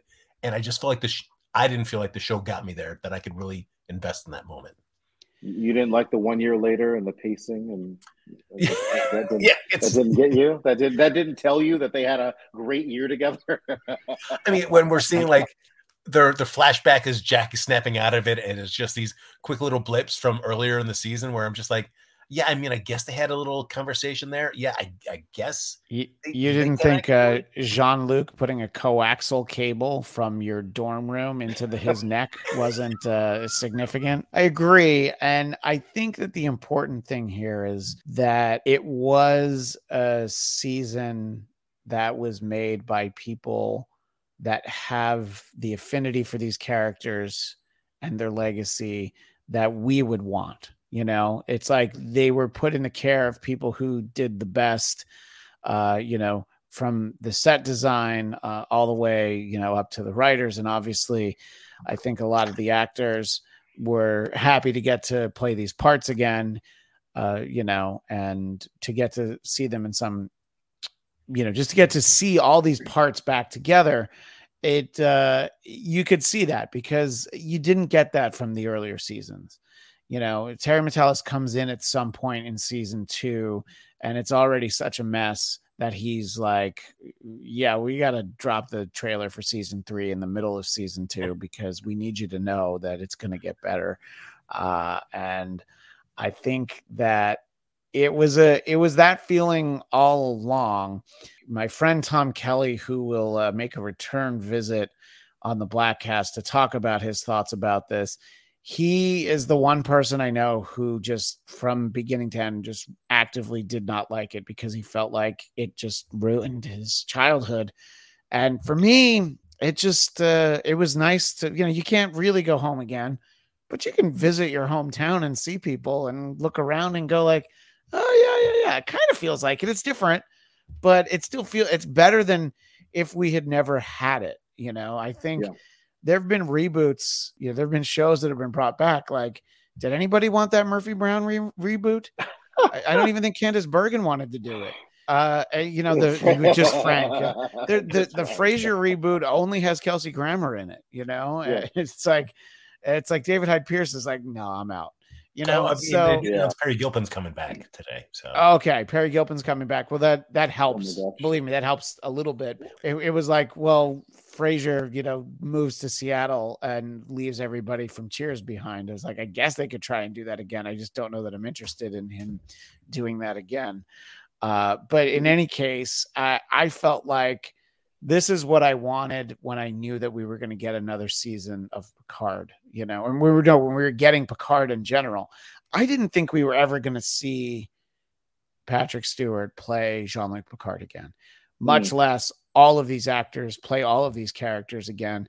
And I feel like they did a little bit of making Worf a little jokier than I think I needed, but not to the extent where I'm like, they ruined his character. You know, I kind of compared it in the past to how after Thor Ragnarok, Thor became a funny character and then he's gotten too funny since then. And it's like, this guy's a god of thunder, you know? I mean, he's supposed to kind of be a badass. They really did make, I mean, I know we're not talking about Thor, but they really did make Thor a lot like Guardians. I was like, I don't think we need that. We don't need, because you have the Guardians to be the Guardians. Yeah, we have to be Guardians. One of the things that I loved about, and you talk about nostalgia through a lot of this and a lot of things that we loved growing up, but they had two really good callbacks to the original Enterprise crew with Chekhov at the beginning. Anton Chekhov at the beginning. Which, by the way, what I love is it's like it's a nod to the playwright, but also a nod to Anton Yelchin, who played Chekhov in the J.J. Abrams universe. Love that, because I think that voice was Walter Coyne anyway. Yes, it was. This as well, but also at the end where they're having to make the choice, and they don't necessarily say the line that we all know: the needs of the many outweigh the needs of the few. But that was the gist of the end of what they were deciding on the bridge. Right. That very Spock quote. And so there were two, it was like bookended, you know, Enterprise situations where we're on the bridge talking with the Chekhov, and you're at the end on the bridge having to make a decision like a Spock. And I thought that was really nice. Those were really nice touches. And it's like, it's an homage to Next Generation, but it's clearly like a love letter to all of Star Trek, you know, again, by having Walter Koenig in the beginning, you know, vocally. And it's like, I don't need to know how old he is. And really he's the president. It's fine. It's one of those things where it's like, sometimes the fan service makes enough sense where I'm like, this is cool. This is what I want. Good for him. Right. You know, he's he's a North Hollywood local. Sometimes you might spot him out and about. So, it's like, good for Chekhov. So when you think back on specifically this season, Frank, what are the high points going to be for you? And do you think with time you won't even think about this didn't work, or that was a little bit of a letdown? Will you just think back on this series just as kind of the high points? Yeah, I will. Certainly probably my highest point is the Picard Rolaren conversation. Something I thought we would never get a chance to see on screen. I agree, yeah. So for me, that's probably the highlight for that. I loved all of it, and I love Terry Matalas saying that, she was going to be alive at the end. We just ran out of money. Yeah, she only had a few days of availability or something, I think is what he said, right? He had like 2 days to film her. And and it's interesting when, real world, problems get in the way of something like that. That was the biggest surprise of the season, to get Michelle Forbes, who no one would have, like, the season would have ended and been like, they really should have been able to figure out a way to get Rolaren in there. No, it's, we felt like that chapter had been closed. And I really thought that they did a nice little misdirect with her when we first see her as like the hard ass. And then it's like, oh no, okay. I thought I can't say that was the best episode because there's the ones with the Enterprise in it. But I mean, from a writing standpoint, I think that was some of the best character stuff, the stuff with her and Jean-Luc talking. It was like, I believe she's still alive though. I will go with Terry Matalas saying that he would have filmed that. So she's still alive out there somewhere. Right. Yeah. She was able to beam off the ship right before it exploded. We've seen that before in Star Trek. Lauren was our Seska from Voyager. We were like, where did she come from? She came back. Seska came back in Voyager, and you're like, oh, okay, well, guess that works out. And she's pregnant. Got it. Okay. Yeah. So I think that we're kind of in agreement that we are happy with what we got. I think we could have done without the previous 20 episodes of this series. Especially season 2, because I didn't think season 1 was good, but then season 2 really showed me what I was thinking was way off. But this is what we wanted, and we don't usually get this, you know what I mean? And none of our beloved crew members ends up dying. I mean, I mentioned Star Wars earlier, and then it was like, oh yeah, everything's good. Oh, but we're gonna kill Han Solo. Wait, what? No, I wanted him to live forever. Like, I didn't want that. No one asked for that except Harrison Ford. He's the only one who wanted that to happen, probably. If we never revisit any of these characters again for various reasons, I'll be okay with it. If they want to continue this era in some way, and then like, oh, we have a cameo from Worf, or, a guest starring, I would be intrigued and I'd want to check it out. But I don't know that I need this idea for this Star Trek Legacy series that Terry Matalas has talked about. Really? What do you think? I would watch it, but I don't need it. You know what I mean? It's not like I'm like, oh, I really like that scene at the end where they're on the Enterprise G, and we don't get a catchphrase from Seven. It's like, well, if you pick up the show, maybe I'll give you the catchphrase. The catchphrases are really hit or miss. I mean, Burnham's "Let's Fly," it still doesn't fly with me. But Drexel, in terms of the idea of getting any kind of continuation of any aspect of what we got this season, what are your thoughts? Are you excited about any of it, seeing any of it, or is it? Are you going to be okay if it's like, yeah, actually, we're not going forward with anything else? I mean, I'll watch it. It's Sure. kind of like HBO or Max's new Harry Potter series. Like, I don't need it, but I'll watch it. Right. But I also love a good prequel. I love seeing where these characters came from and how we got to the points that we got. In Discovery came long before Enterprise. Which sounds crazy because Discovery looks so sleek and has all of this technology that they never had on the Enterprise. And so then we end up getting that Strange New Worlds. I love, like, we don't need. I think it's going to be harder for people to get into okay, here we are now. Now we're caught up in the timeline. Yeah. That we all know. And how are we going to get engaged in these characters that we already know? Okay, now we got 7. Nobody really likes Rafi. We have Ed Spielers as Jack. Right, we got Ed Spielers, who now we all will have to get engaged with as a Picard, or as a Crusher Picard. So we're like, do we like him? Do we not like him? Like, what is that? Then we've got the LaForge twin, the sisters, and we're like, okay, now we have 2, especially with what he wants, is that there are too many Nepo babies and Nepo people in this new what will become this new season, because we're all going to be like, well, we miss the old people. I think that's going to be the hard hill for them to overcome, which is, oh, do we want to see the old people back? And I think it's like the Harry Potter people. It's like, well, we really were fine with Daniel Radcliffe, Emma Watson, and Rupert Grint. I don't want to see the new Harry Potter. I don't care if they share the new Harry Potter, right? And so I think that's going to be something that they're going to have to figure out, is how to get the audience to believe and to love the characters who have the same last names in a lot of cases as the ones that we liked before. And now we have to deal with Q again. For what? What? I mean, I think, look, they did it before. I mean, I think that they, kind of got in their own way by putting the elderly bones in the Encounter at Farpoint, the pilot for Next Generation. They were trying to go no, we can do Star Trek without all the characters you love. But here's a fun one. And okay, you know who should have been the villain that came back at the end? Who's that? Tuvix. we were halfway to Tuvix. We were always getting to Tuvix. Frank, I think back to when you and I were doing the first season of Discovery over there at AfterBuzz TV, and there was the one thing that you and I felt was, okay, but why are they telling a story in this time period? We wanted them to get back to the post-Nemesis time period. Mm-hmm. And now we've spent a few years there, and I'm not opposed to seeing any more in this time period, but now it's like, well, I don't even know that I need more from this specific point.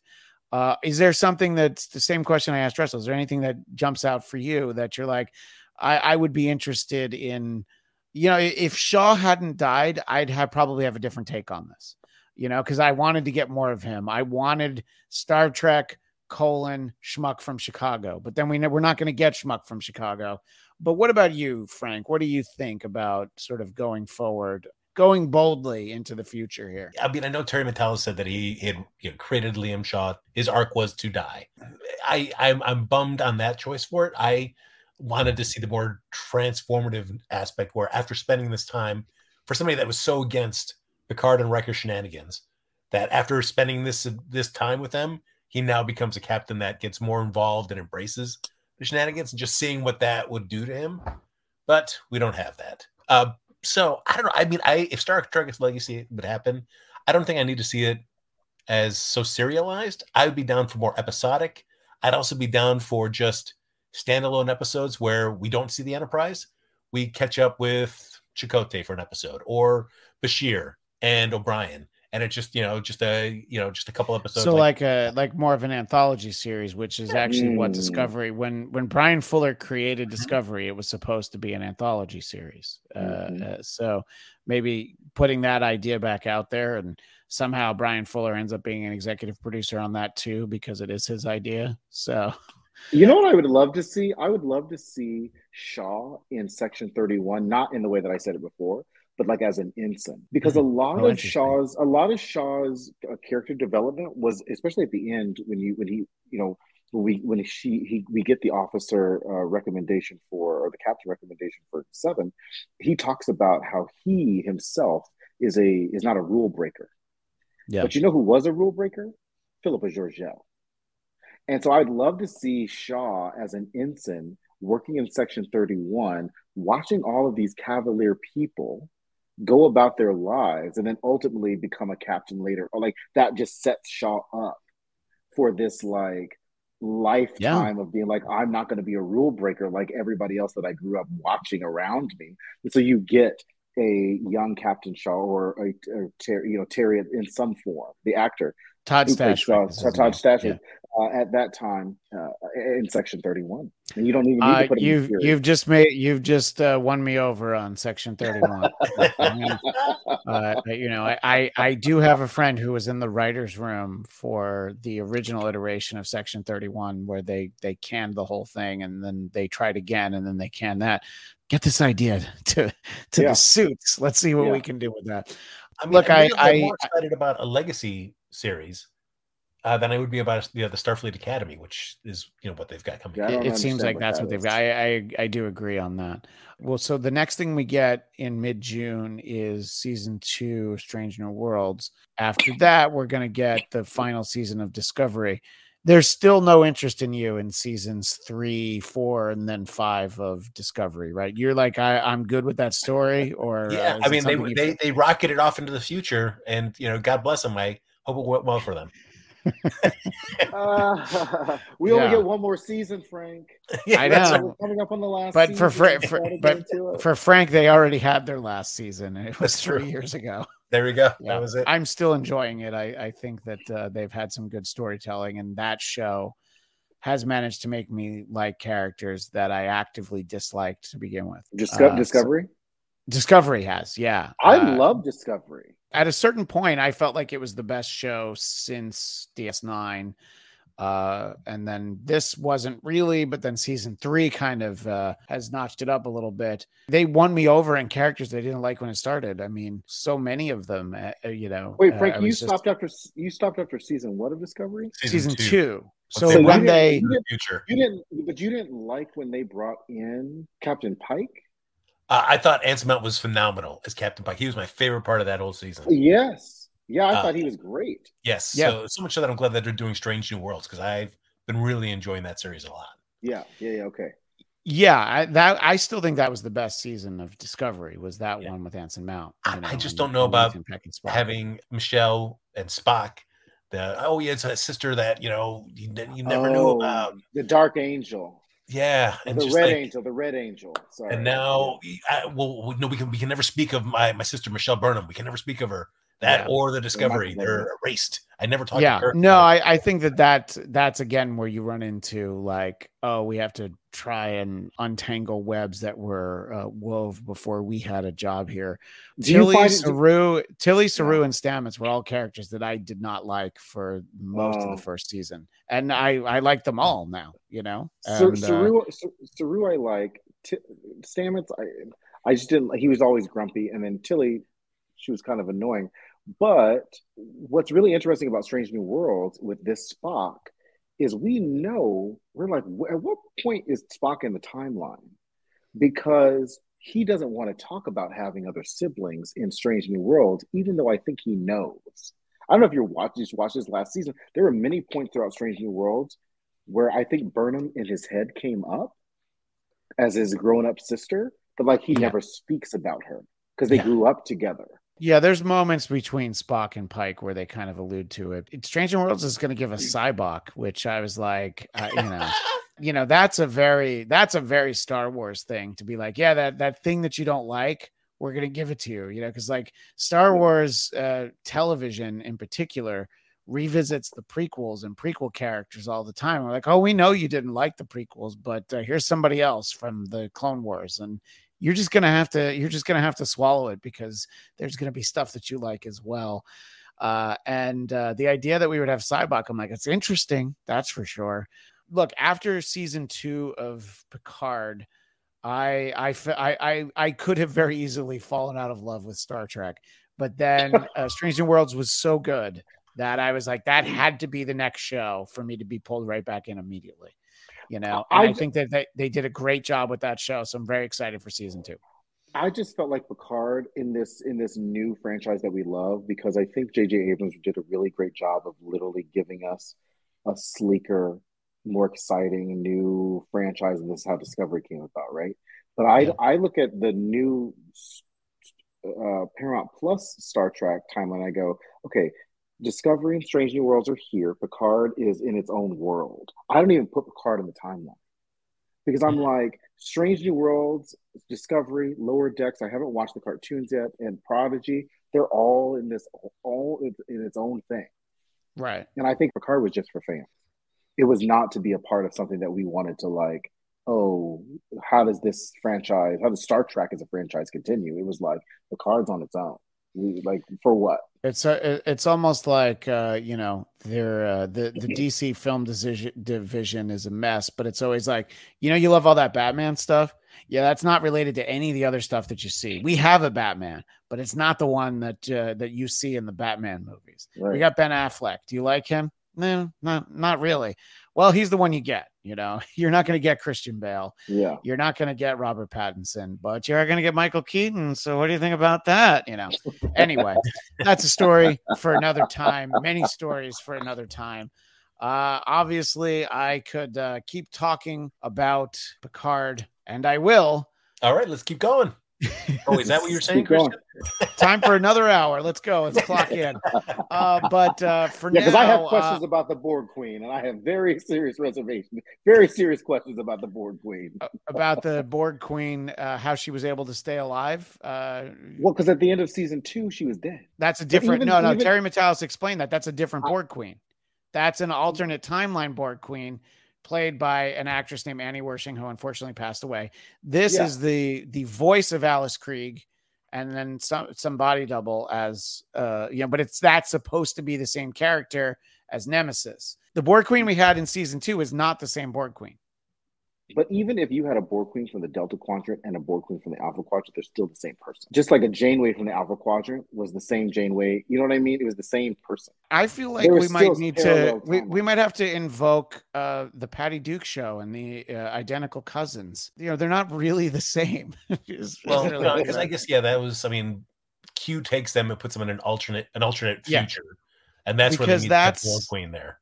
Yeah, that's like a Borg Queen that's a captive of I don't even know. He was like General Picard. I don't want to relive season 2 of Star Trek, but no, but it's also like even in this current timeline, it's not like Picard went to a different timeline. So, like we said, if you were going to bring back a bunch of characters, where was Alison Pill's Borg Queen? The good thing about Terry Matalas being so involved on Twitter is he addressed that. He said that it's referenced in an early episode, like episode 4. Shaw references it at some point, like where she is or something. And I haven't done a rewatch on the season, and I may not. But he said that it was addressed, that she was dealing with something in a different part of the galaxy. It was something that I was wondering. But I'm like, I mean, if he said that it's in an episode, I mean, you could fact check that. So I doubt. But even if she's, even with that explanation, even if she's out there dealing with something, the Borg is a collective. If the Borg is out there doing other stuff, wasn't like they couldn't. Like Jack was controlling the fleet. Yeah. It's like where was the rest of the collective then? And look, you're not wrong, but they don't want us to poke too many holes in their. In their stories. And that was such an unpleasant character design for Alison Pill as the Borg Queen. Girardi as as we always affectionately referred to her, was murder doctor lady. Yeah. Her murder was instantly forgiven, and they were like, man, hey, we all have bad days. We all murder our ex-boyfriend, don't we? At some point. Yeah, they were very forgiving of her, and now I'm remembering the episode where she sang in that red dress. Okay, we have to. We have to knock it back into season 2. I loved season 3. Don't do this to me, Drexel. You're making me. I don't even think that seasons 1 and 2 existed. That's how I feel about it. I don't think right. they did. But at this point, they just didn't exist. Yeah, that's right. The seasons 1 and 2 of Picard are because Data died. Data died, came back. The Borg Queen died, came back. At this point. Like I said, Tuvix died, and here he could come back at this point. Could always get more Tuvix. That's the takeaway of this show.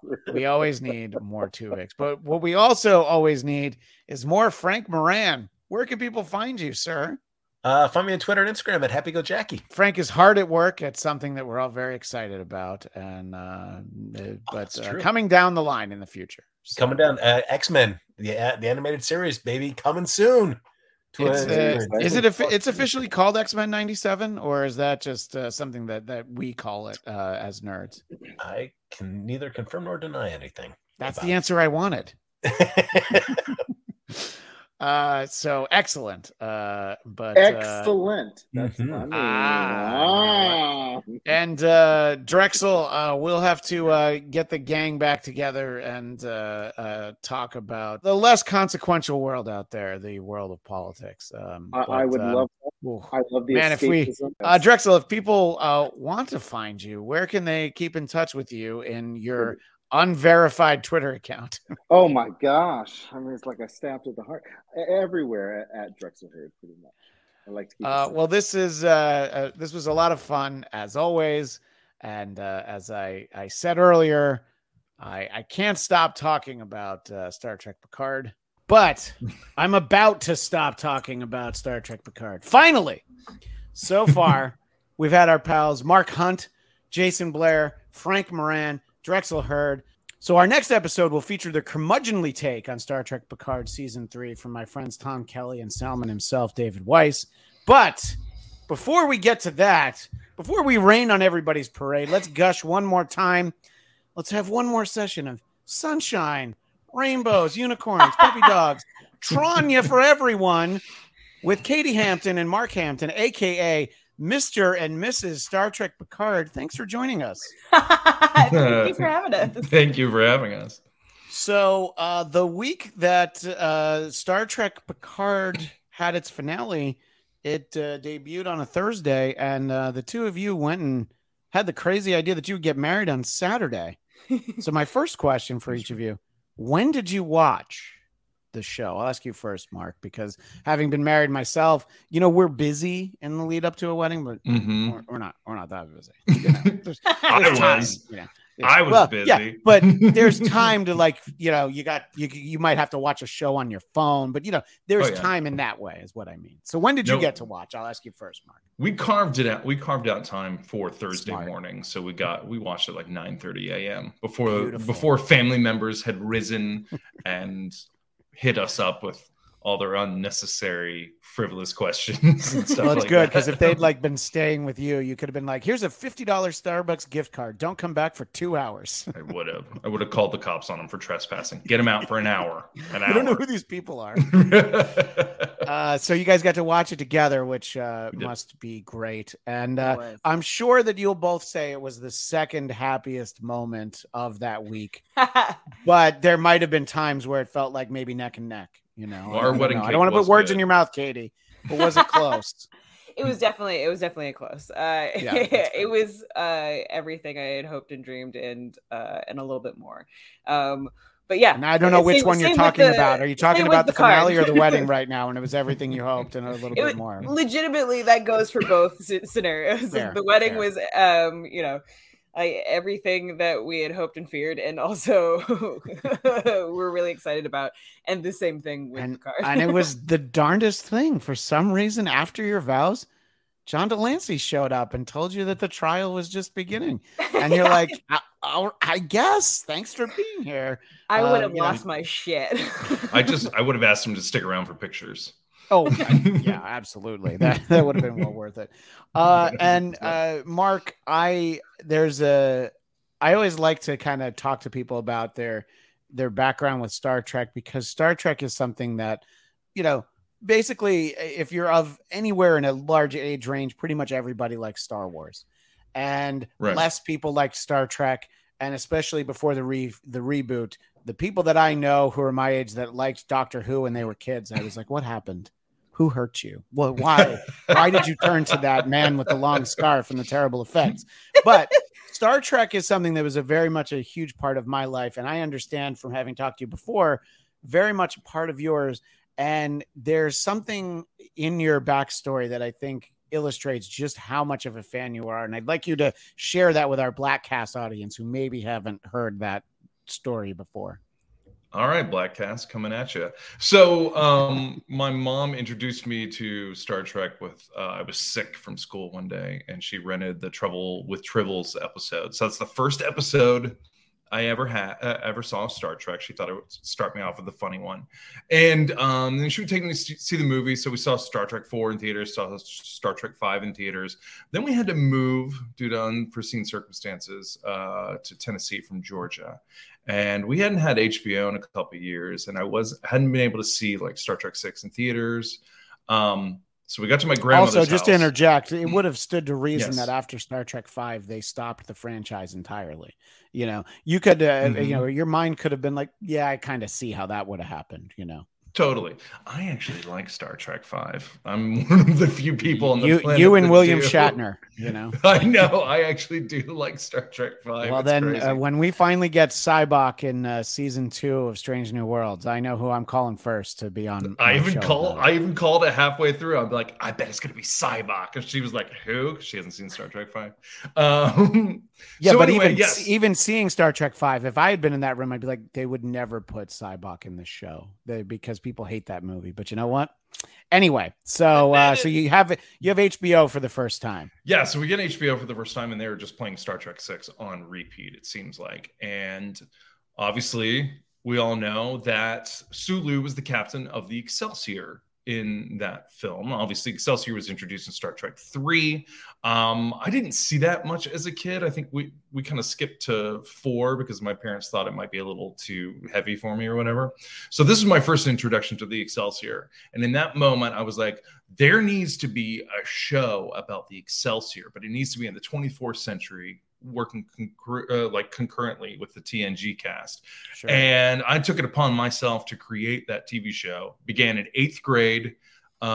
Just started writing episode ideas down, creating character arcs, creating season arcs. And I got all the schematic books, like so the Akuta schematic books, the Star Trek Encyclopedia. I had 2 volumes of that. Wow. And I basically just threw myself into this Star Trek world, learned everything about it so I could write as authentic a Star Trek show as possible, because that was my creative outlet. And I ended up like coming up with essentially 8 seasons worth of television shows, 2 movies, spin-offs, all this crazy stuff. And it's what made me want to be a writer. It's what kickstarted my writing career. So that's my intro to Star Trek. I hope that the current writer's strike ends soon, and then someone's like, I heard that there's a blueprint for an Excelsior series. Let's get that going now. And interestingly enough, Katie heard all of this and was like, okay, this is why I'm interested in this young fella. I hear that he's got 8 seasons of Excelsior. You can't lose. You know, it's funny because I'd heard you tell me that story before, and the last time it did make me think of this, but it reminded me of one of my favorite stories about the comedian and sometimes actor Colin Quinn. He had a small role in Crocodile Dundee 2, and a very small role. I think he had 2 lines. So he took it upon himself to rewrite the entire script so that his character became like the second most important character, and he showed up on set with that. And was like, yeah, I made the script better. I'm in it a lot. And somehow they didn't agree, and they kept him to his his under 5 lines. So yeah, weird how that happens. Yeah, it's so weird how that doing happens. That. Who in the right mind thinks they can tinker with such a masterpiece as Crocodile Dundee 2? Look, there's one Paul Hogan in the universe, and Colin Quinn is not it. None of us are it. Colin Quinn is barely Colin Quinn. That's a great point.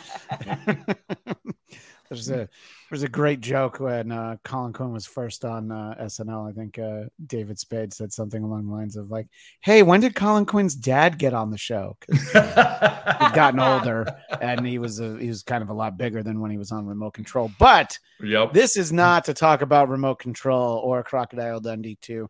I'm excited to know how you felt about the finale of Star Trek Picard season 3. We will talk about any negatives, any nitpicks, but big picture, big excitement, happy feelings right now. Katie, I ask you first.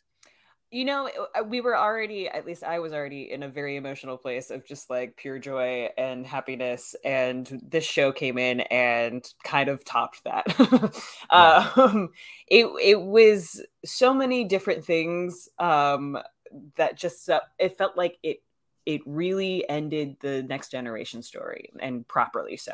That there were no more questions there. Like we understood everything, and I had so much fun.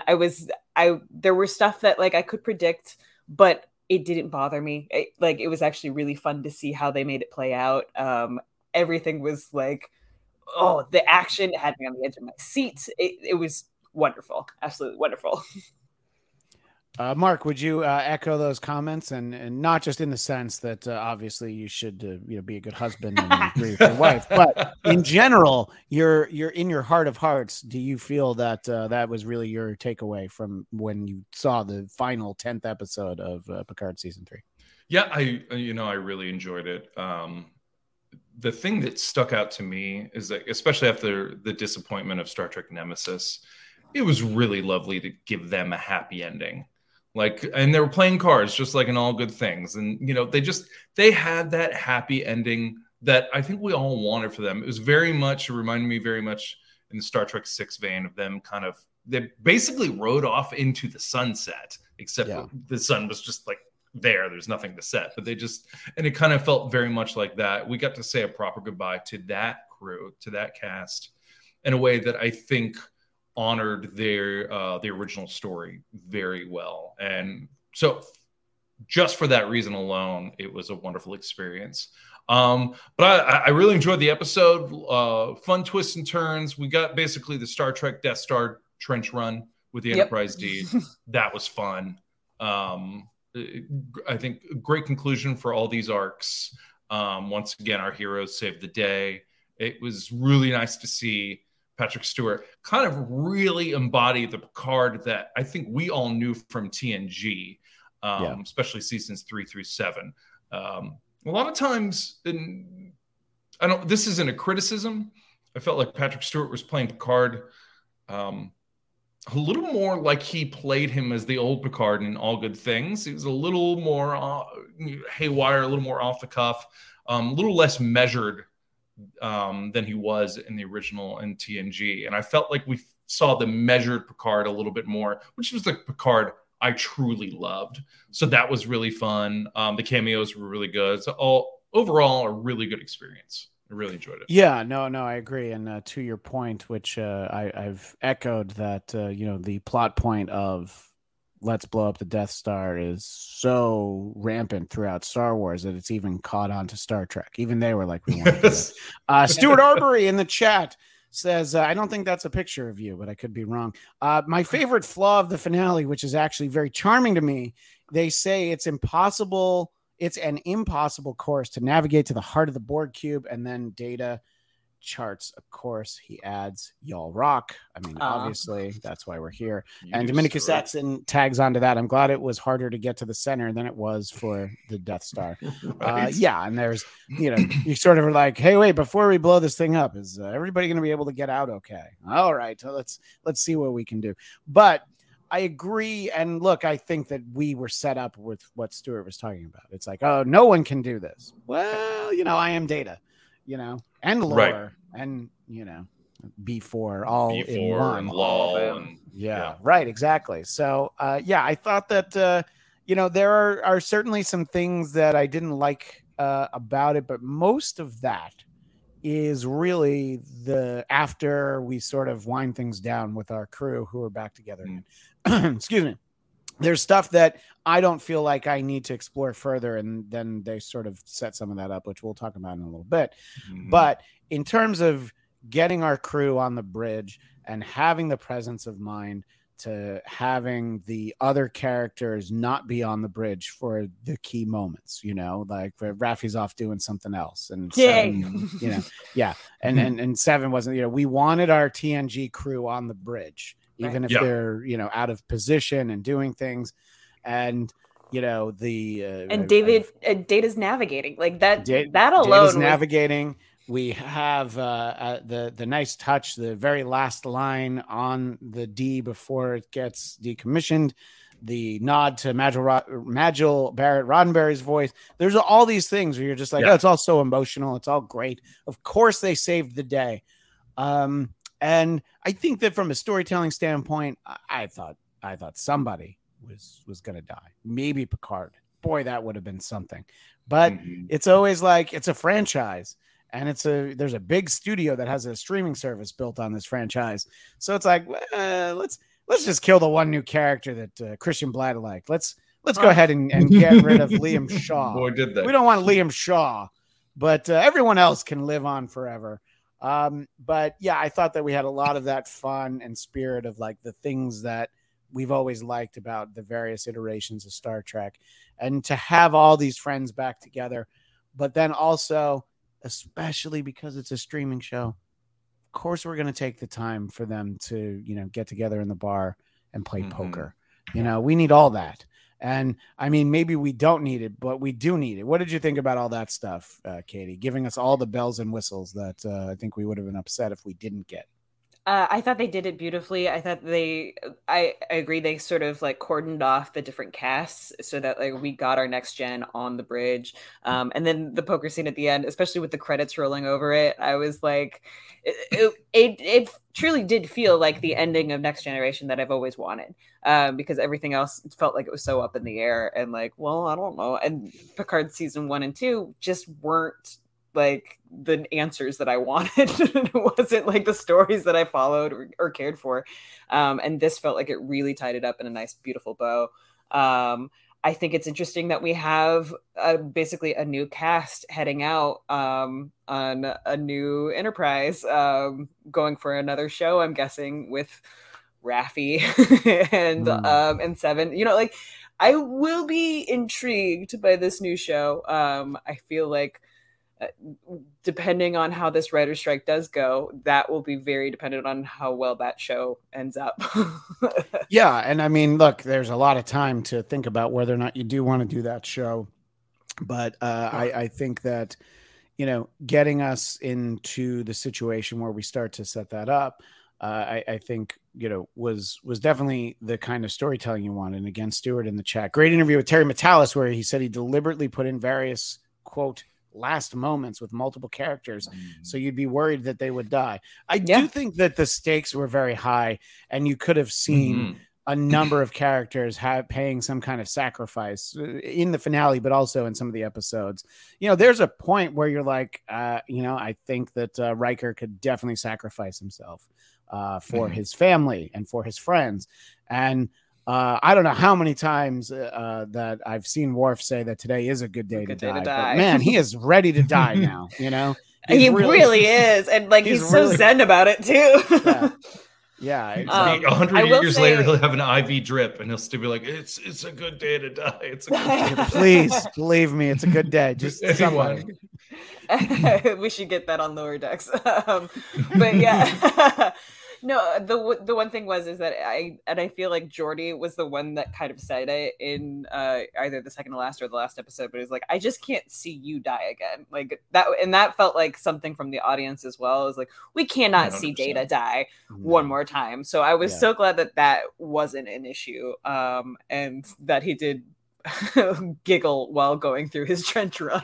I thought that was a nice touch. And the idea that this is the final ending is that it does feel satisfying, because in the past, when we've said goodbye to the TNG characters, all good things, we knew that they were going to go on in movies. I mean, we knew that I think they'd probably already shot Generations by the time they did that last season.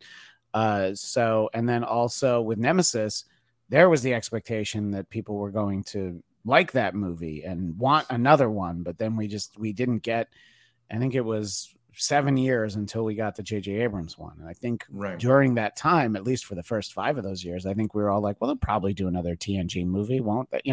And now we're in that point with the J.J. Abrams universe. Is like, we keep hearing that they're going to do another one, but it's been like, I don't know, 7 years now. It's been a long time. Yeah. And that cast is so great. I mean, you can say what you want about the movies and some of the storytelling in it, but it was like, I would still love to see that crew again, but I do hope that, we've said goodbye to this group as a unit.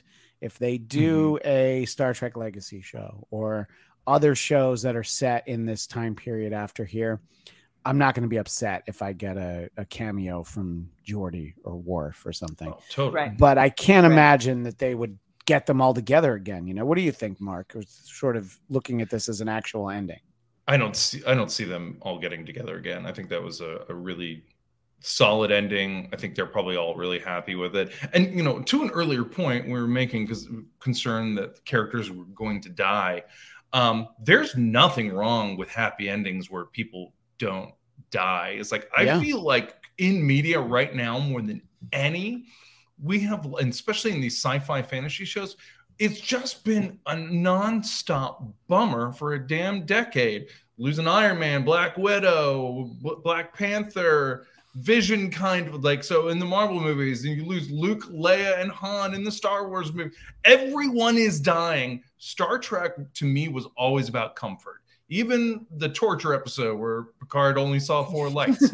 Like at the end of the episode, everybody's okay. Like he's been through some stuff, but he's okay. For me, Star Trek is comfort, and I think they paid homage to that really well. So I just wanted to get that point across. Yeah, and Dominicus Saxon makes the point. Rogue One was great, and literally everyone died at the end. Yeah, no, it's totally nice when everyone doesn't die. Yeah, that's my point. And I think Rogue One, that worked perfectly for Rogue One. Star Trek to me has always been comfort. It's always been about that. The good guys prevail in the end, and we learn a little something about that. And I think learn a little something along the way. And I think they paid that off well. So I appreciate it. Before we talk about the actual ending and setting up the future and things like that, was there anything that was missing from this that you were kind of hoping to see? There was a few things that we've talked about previously on the show, but specifically I want to know, Katie and Mark, was there anything that you wished they'd included? I'll ask you first, Katie. Engineer O'Brien. Oh, yes. Where'd he go? I mean, we had a transporter issue with the Borg, and you don't bring O'Brien? What? Where is my O'Brien? Yeah, are you telling me he's not down on Earth at that moment? Like where you just beam him up, it'll be fine, or you can send a shuttle for him, I guess, if the whole point. He's on some ship. He's on some ship. I mean, if he's there. Not captain or something by now, like maybe he was buddies with Shaw. We don't know. Like, I was really hoping that we were going to see Chief O'Brien, but what about you, Mark? Were you hoping for a cameo from Colm Meaney, or was there something else that you felt was lacking? I did. I was hoping to see Chief O'Brien again. I understand how that might have felt very shoehorned in, especially if Keiko was with him. Right? Keiko and Molly as a child. Yeah, right. Absolutely. I really did think, because they put out like the broadcast to trying to get reinforcements, I really did think we were going to, at the end, when everything seemed lost and the Titan was about to go down, that we'd see an armada of like Vulcans and Romulans and Klingons and things like that. And I thought we were going to see Commander Sela. I really did think Denise Crosby was going to show up, because as I mentioned in the previous podcast, the Commander Sela thread was just kind of left open. We didn't know what happened with her. And I thought we might get a little closure on that, just a little bit. I understand expense-wise, that probably would have been really expensive to have those moments. I was kind of expecting that, though, hoping to maybe see that kind of a final send-off. I would have loved to have seen Guinan in 10 Forward at the very end. They're even there talking like she's there in the bar, like she's in the back room, like she's changing out kegs or something. So it's like, and I actually too bad she's not here. Let's do a shot without her. Exactly. She hates poker. She's not going to play with us.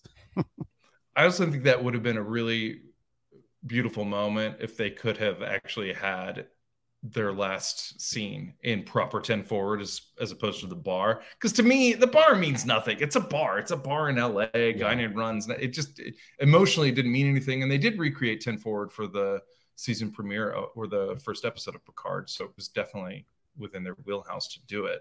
I think that would have been a nice moment there. But that's nitpicky stuff. What was the original question? I'm sorry. Well, what was missing? And then the thing that some people that I've talked to since the premiere or since the finale aired, were a little surprised because they know that Voyager was not my favorite show, but we had so many name checks of Admiral Janeway that I thought it was inevitable that we were going to see her. And as I've said previously, that scene with actual Tuvok at the end talking to Seven, you're like, I mean, I would have written that to be Janeway. And look, maybe she wasn't available. Right. Maybe they tried. Maybe, who knows? But that was like, oh, they talked about her so much, and I guess it was because they knew they weren't going to have her.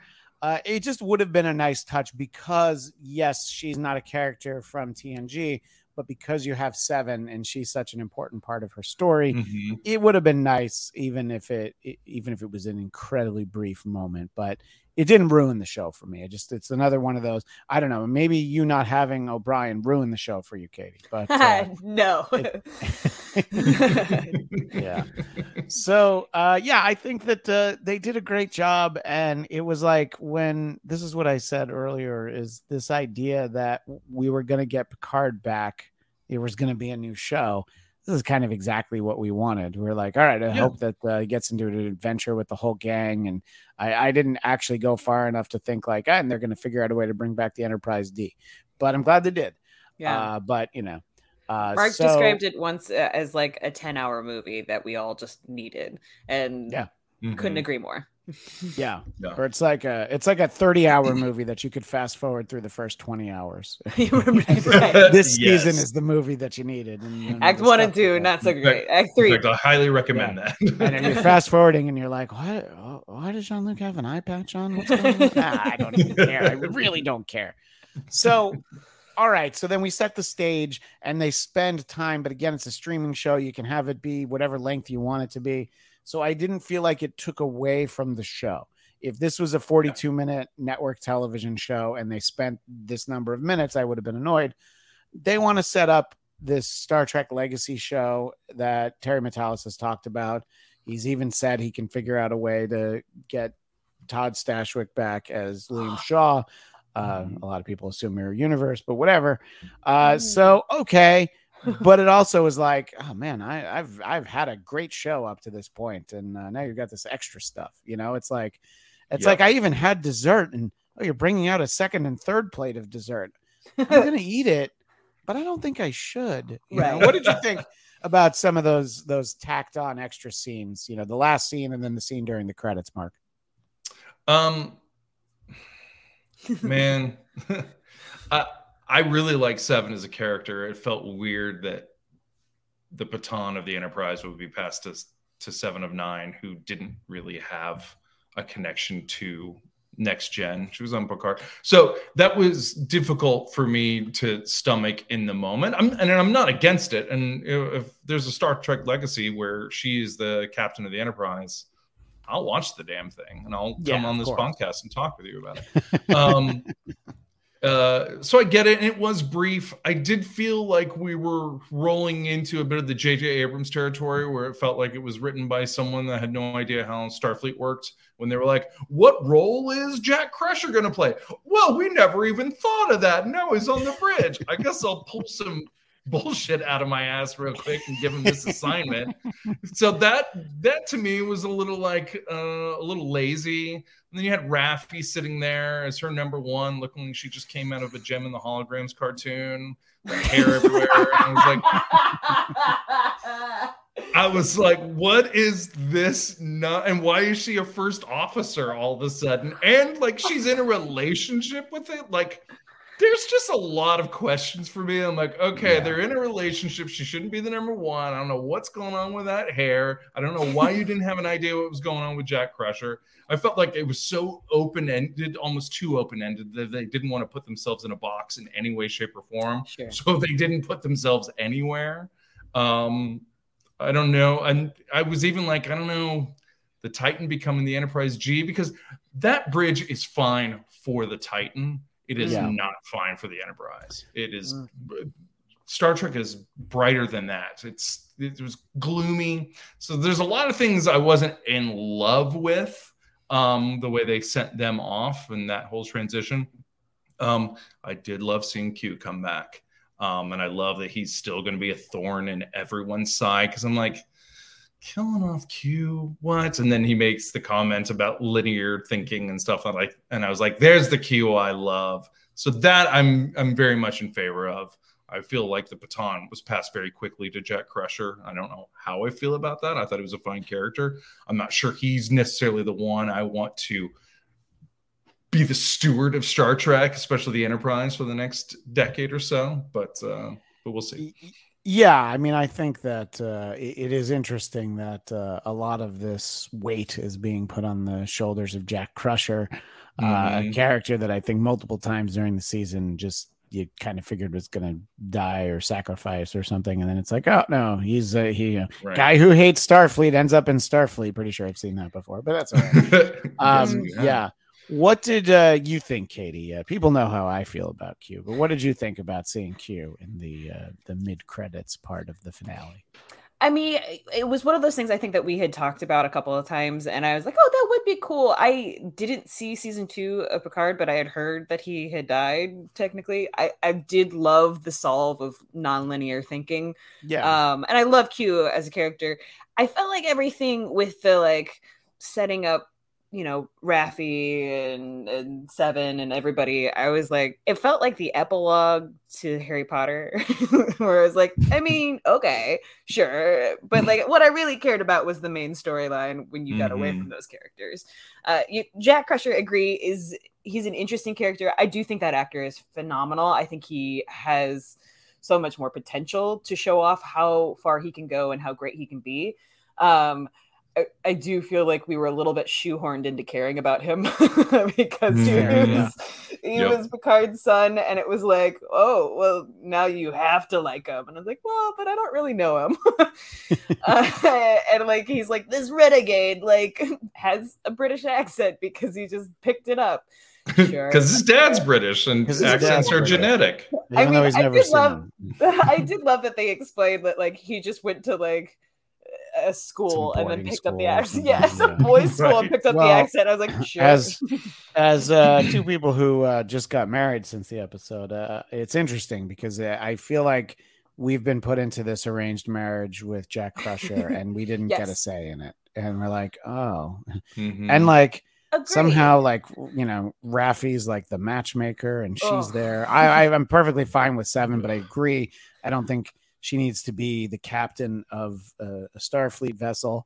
I was all in favor earlier in the run of Picard for her going back to being whatever those Space Rangers were or whatever. I'm like, that could be an interesting story. I would follow that.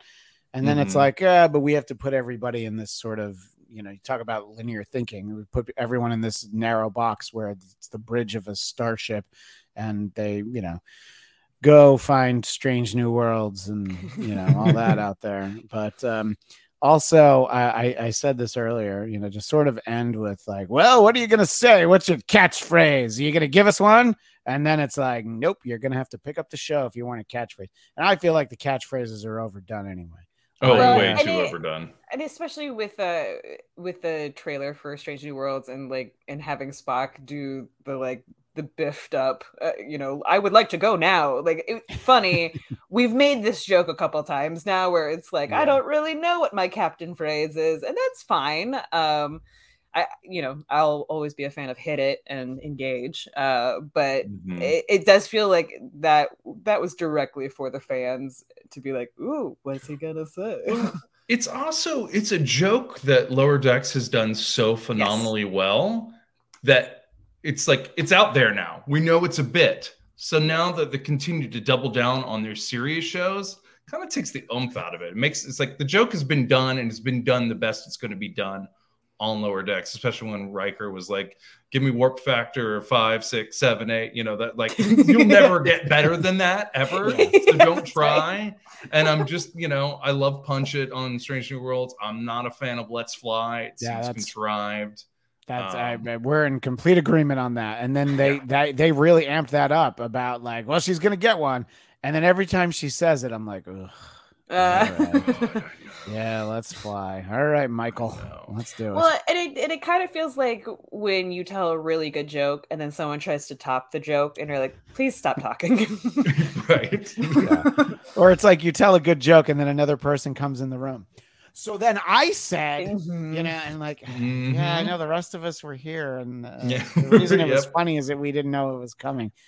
And yeah, so Exactly. here's the thing. If whatever that show is, whether it's Star Trek Legacy or something else, if it never happens, I'm not going to be that disappointed. Yeah. If they had never made the Section 31 show, or now it's going to be a movie with Michelle Yeoh, I would feel disappointed because I really like the Emperor Georgiou version of that character. Yeah. And I thought the idea of seeing more of her, taking her out of Discovery so that they could do it, I thought was great. So that would have been a disappointment. Not a huge disappointment, but I would have been disappointed. This, I'm like, if we never see anyone from this episode again, it'll be all right, you know? Yep. But Yeah, it felt completed. Yeah. yeah, and like I said earlier, the Next Generation in particular didn't feel complete. The original series was complete with Undiscovered Country, but then there was some more, some more in Generations with some of them. Dominicus Saxon. The captain catchphrases are becoming Tobey Maguire using different hand motions to try and shoot a web. And our pal across the pond, the great Craig Robinson, says great callback. And we appreciate everyone who is in the live chat. So we know some of what we're getting from Star Trek going forward. We know that June 15th, I believe, is Strange New Worlds Season 2. Very exciting. We're going to get the final season of Discovery, which I believe is Season 5. But if you told me it was Season 9, I'd believe you. You know, it feels like it started forever ago. I enjoy it for the most part, but it definitely peaked with Season 2 with Pike. You know, with Pike, the Mirror Universe, we get Emperor Georgiou for the first time. And I have enjoyed the character building more than the actual show. I think I like characters that I didn't used to like on that show, and that'll be fine. And then I guess there's a Starfleet Academy show. I don't even know what else. You know, the animated series, Lower Decks. Yeah, right. And Prodigy, I still feel like is phenomenal. It's for a different audience, so that's all right. Probably. It is. We watched the first half of the season. We haven't caught up yet. We will. Yeah. It's just doesn't. I watched the first one, and then the observation that I have made before, and I do know the future. I will make this observation again on this show. I was watching Star Trek Prodigy, and I was like halfway through it, and then I remembered, I'm like, oh, this is a Star Trek show. This isn't a Star Wars show, because it just felt like Star Wars. It's because of maybe the animation style and all that. So, you shouldn't have the lines be blurred like that, exactly. But in general, I'm happy with the streaming content we get from Paramount Plus. I think that Star Trek 2 is amazing. Season 2 of Picard is just one of the low points of all entertainment in the 21st century, in all honesty, for me personally.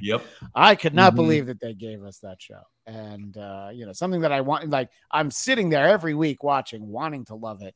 And this third season, it wasn't perfect. I think that if you want to take the time to poke some holes in it, you can. But wouldn't it just be fun to just sit back and enjoy watching the band get back together for one last romp? That's all I was expecting Picard to be. And so, because it was one season, I am totally satisfied. If they come out with Picard season 4, I don't know whether or not I'm going to watch that because this feels like this is what I wanted when I saw that Picard was coming out, and that was the ending I needed. No, exactly. And you get all the cast back together because it's the last season. It's the last time. Like, wouldn't it be fun to do all that?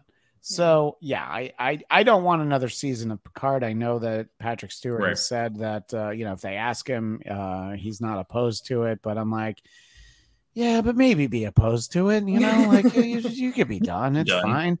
You had a good 15 years where you weren't going to play the character again. Go back to that.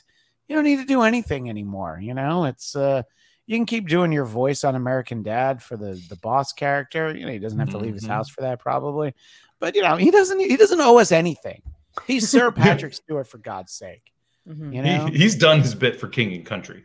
Yeah, right, exactly. So I think that I love him. I love the character.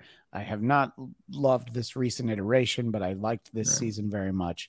So let's let's end on a good note. You know what I mean? Let's not sully the waters with more stuff. You know, you can give us other, you can give us other shows. You can revisit other characters. It reminds me of I used to perform at IO West out here in California, and I met Keegan Michael Key when Key and Peele was starting to be on the way out, and I was like, "Hey, it's so great to meet you. I love your comedy. You're wonderful." I was like, "Why are you guys ending the show?" And he's like, "There's other good stuff to be done, and we don't want to overstay our welcome." And that was, and I was like, "Yeah, fair." Yeah, and I'll also, we can't live on a Comedy Central salary. There's also that. No one can. No one can. I mean, the only person who could have gave it back, and that's Dave Chappelle. Yeah. But that's the one contract that they made like that. And he was like, they were like, never again. Never again. Yeah. It's like, that was all the money we're going to spend on everyone for the rest of our existence was the $50 million that we got back from Dave Chappelle. Anyway, sorry, what were you going to say, Mark? I was reading this interesting article. It was a group of showrunners that were in a round table, and they were talking about streaming and how with the advent of streaming, they don't have these parameters they have to fit anymore. 22 minutes, 42 minutes. They can do whatever they want. And Michael Schur, famously of The Office, Parks and Rec, and other various shows, Good Place, he said, we don't leave them wanting more anymore because we can put as much in as we want. Right. Because so nobody is left wanting more. And for me, I'm like, with Picard, I'm like, let's end it. It's a proper send-off. It's a wonderful goodbye. Let's leave everyone wanting more, but just saying this is it. I think that's the best way to go about it, personally. Yeah, I understand the idea of leaving people wanting more, but when you have delivered exactly the right amount, just walk away. There's plenty more Star Trek stories. Sorry, what was that, Katie? I was just saying, no need for seconds. It's exactly like that dessert metaphor you had. Like, we're good. We're full. Yeah, exactly. We're full. We don't need anything else. Thank you. Everybody's happy. Well, no, actually, that's not true. But you'll see on my next episode, not everybody's happy. But in general, people are content with elements of it. I don't think anybody's looking for more of Picard. Per se. So I think it's a great time to move on, and whatever's next, there are so many stories to tell, different time periods, but I would like to spend more time in this time period. I would like to see sort of the future of the Federation going forward. Mm-hmm. And, that was for a very long time. And as I was saying earlier to my friend Frank Moran, when they started doing Discovery and it was set in this time before the original series, it was like, why are we going back there? Like, we had that period after Nemesis that we hadn't dealt with, which now we have from Picard onward. And I'm certainly open to seeing more.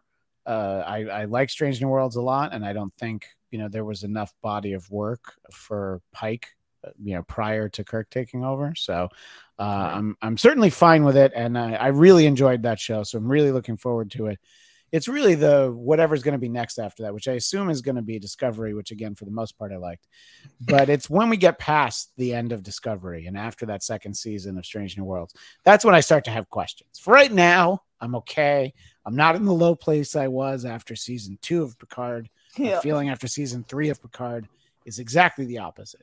But what about the two of you as we start to wind down here? What would you ideally like to see more of? I'll ask you first, Mark. Obviously, in addition to a show about the Excelsior set in the 24th century. Yes, that's off the table because we know we want that.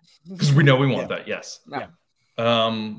I hope Lower Decks runs forever. I hope it's like Family Guy or The Simpsons. It's just 35 years of them doing that show. Because I think it's one of the best things, one of the best Star Trek shows on right now, to be perfectly honest. So I hope that runs forever. I am a fan of Strange New Worlds.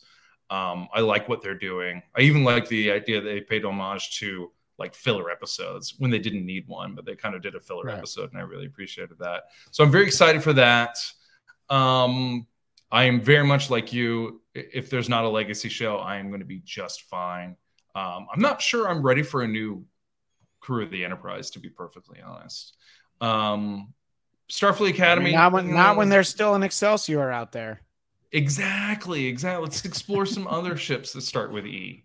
And then, I wouldn't mind seeing a branch out in terms of like, I wouldn't mind like a Star Trek sitcom, like something Scrubs wise that's on a Star Trek or a Starfleet vessel, but it's a comedy. Essentially that's the Orville when it started, but I agree that, you know, trying to tell different kinds of stories, and I think that from what I've seen of Lower Decks, they do that. But yeah, I agree. Yeah. Like, think outside the box, I guess. You know. Yeah, you know, I mean, I think so. The way that Deep Space Nine was, you know, they eventually added the Defiant and all that, but it was like no, this is a place that people come to instead of you heading out and exploring.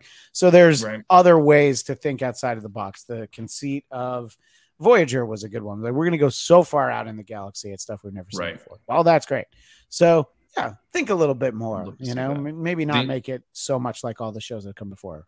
Exactly. The only thing I ask is that they pay attention to the rules of the universe that they have established for themselves, instead of this nonsense of like, and I'm going back to the J.J. Abrams movie where Kirk is right out of the academy and they just give him the captain of the captaincy of the flagship of the Enterprise. I could never get past that. It ruined the entire series for me, because I was like, you have completely ignored the rules of the very universe that you are playing within. And there was no reason for you to do so. There were so many workarounds. There's so many interesting ways you could have gone. And so that's what I continue to hope, that they observe the rules that they have established over so many shows. And that's why I was like, I bumped up a little bit against that, you know, Star Trek Legacy tag, where again, the characters there was no reason they should have been in those roles. There's no reason Jack shouldn't have known his role coming on to the Enterprise and things like that. So that's, no matter what they do going forward, just please observe the rules of the universe that you have established. And I think we'll be okay. I agree, and that's well said. What do you most want, Katie, besides a Miles O'Brien show? Yeah, absolutely. He's the lead. I mean, and I'm ready to watch it. Don't worry. But apart from that, what would you like? I'd also like Lower Decks to address O'Brien as well, because they did like have a statue to him, and everybody was like, he's the perfect person. But yeah, no, I'm definitely down for way more Lower Decks. That is the one show that like it brings the comfort and the humor that I always want.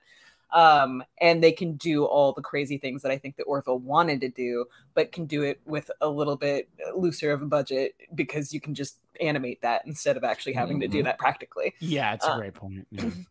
And I'm hoping that Starfleet Academy is something of that similar vein, because the shenanigans they get up to in Lower Decks is fun, but like it always feels like they're on the edge of getting promoted.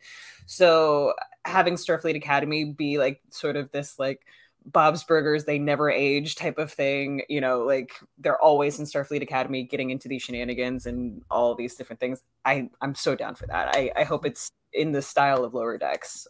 Yeah, Starfleet Academy is basically, think about it'll be Facts of Life, but in space. You know, they're all like at this boarding school, and one day they're going to get to leave, and that's exactly what we want. Well, I very much appreciate both of you taking the time to share your thoughts. I knew you were excited, and I also knew the timing was going to make it so that it was going to be difficult to talk to you both right after the the finale premiered. The premiere finale either. So I'm glad that we had the time to talk about this, and I look forward to talking at Lower Decks, but also Strange New Worlds. Strange New Worlds. So very excited for that, and you know what we're going to get in a season 2 in there, and it was so widely well received that I'm sure people are going to hate it this season. It's just the way it goes. You know? Always. Hopefully not. It's looking pretty hopefully good. Not. Yeah, exactly. But in the meantime, Katie, where can people find you? You can find me on most platforms at ElSassyPants, ElSassyPants, sometimes with a Z if you're looking on TikTok. You can also check me out on the Nappy Through Happy Hour podcast. We're releasing some really great episodes, and we've got a really good one coming up pretty soon here with the TikTok star People Displeaser. So very excited about that.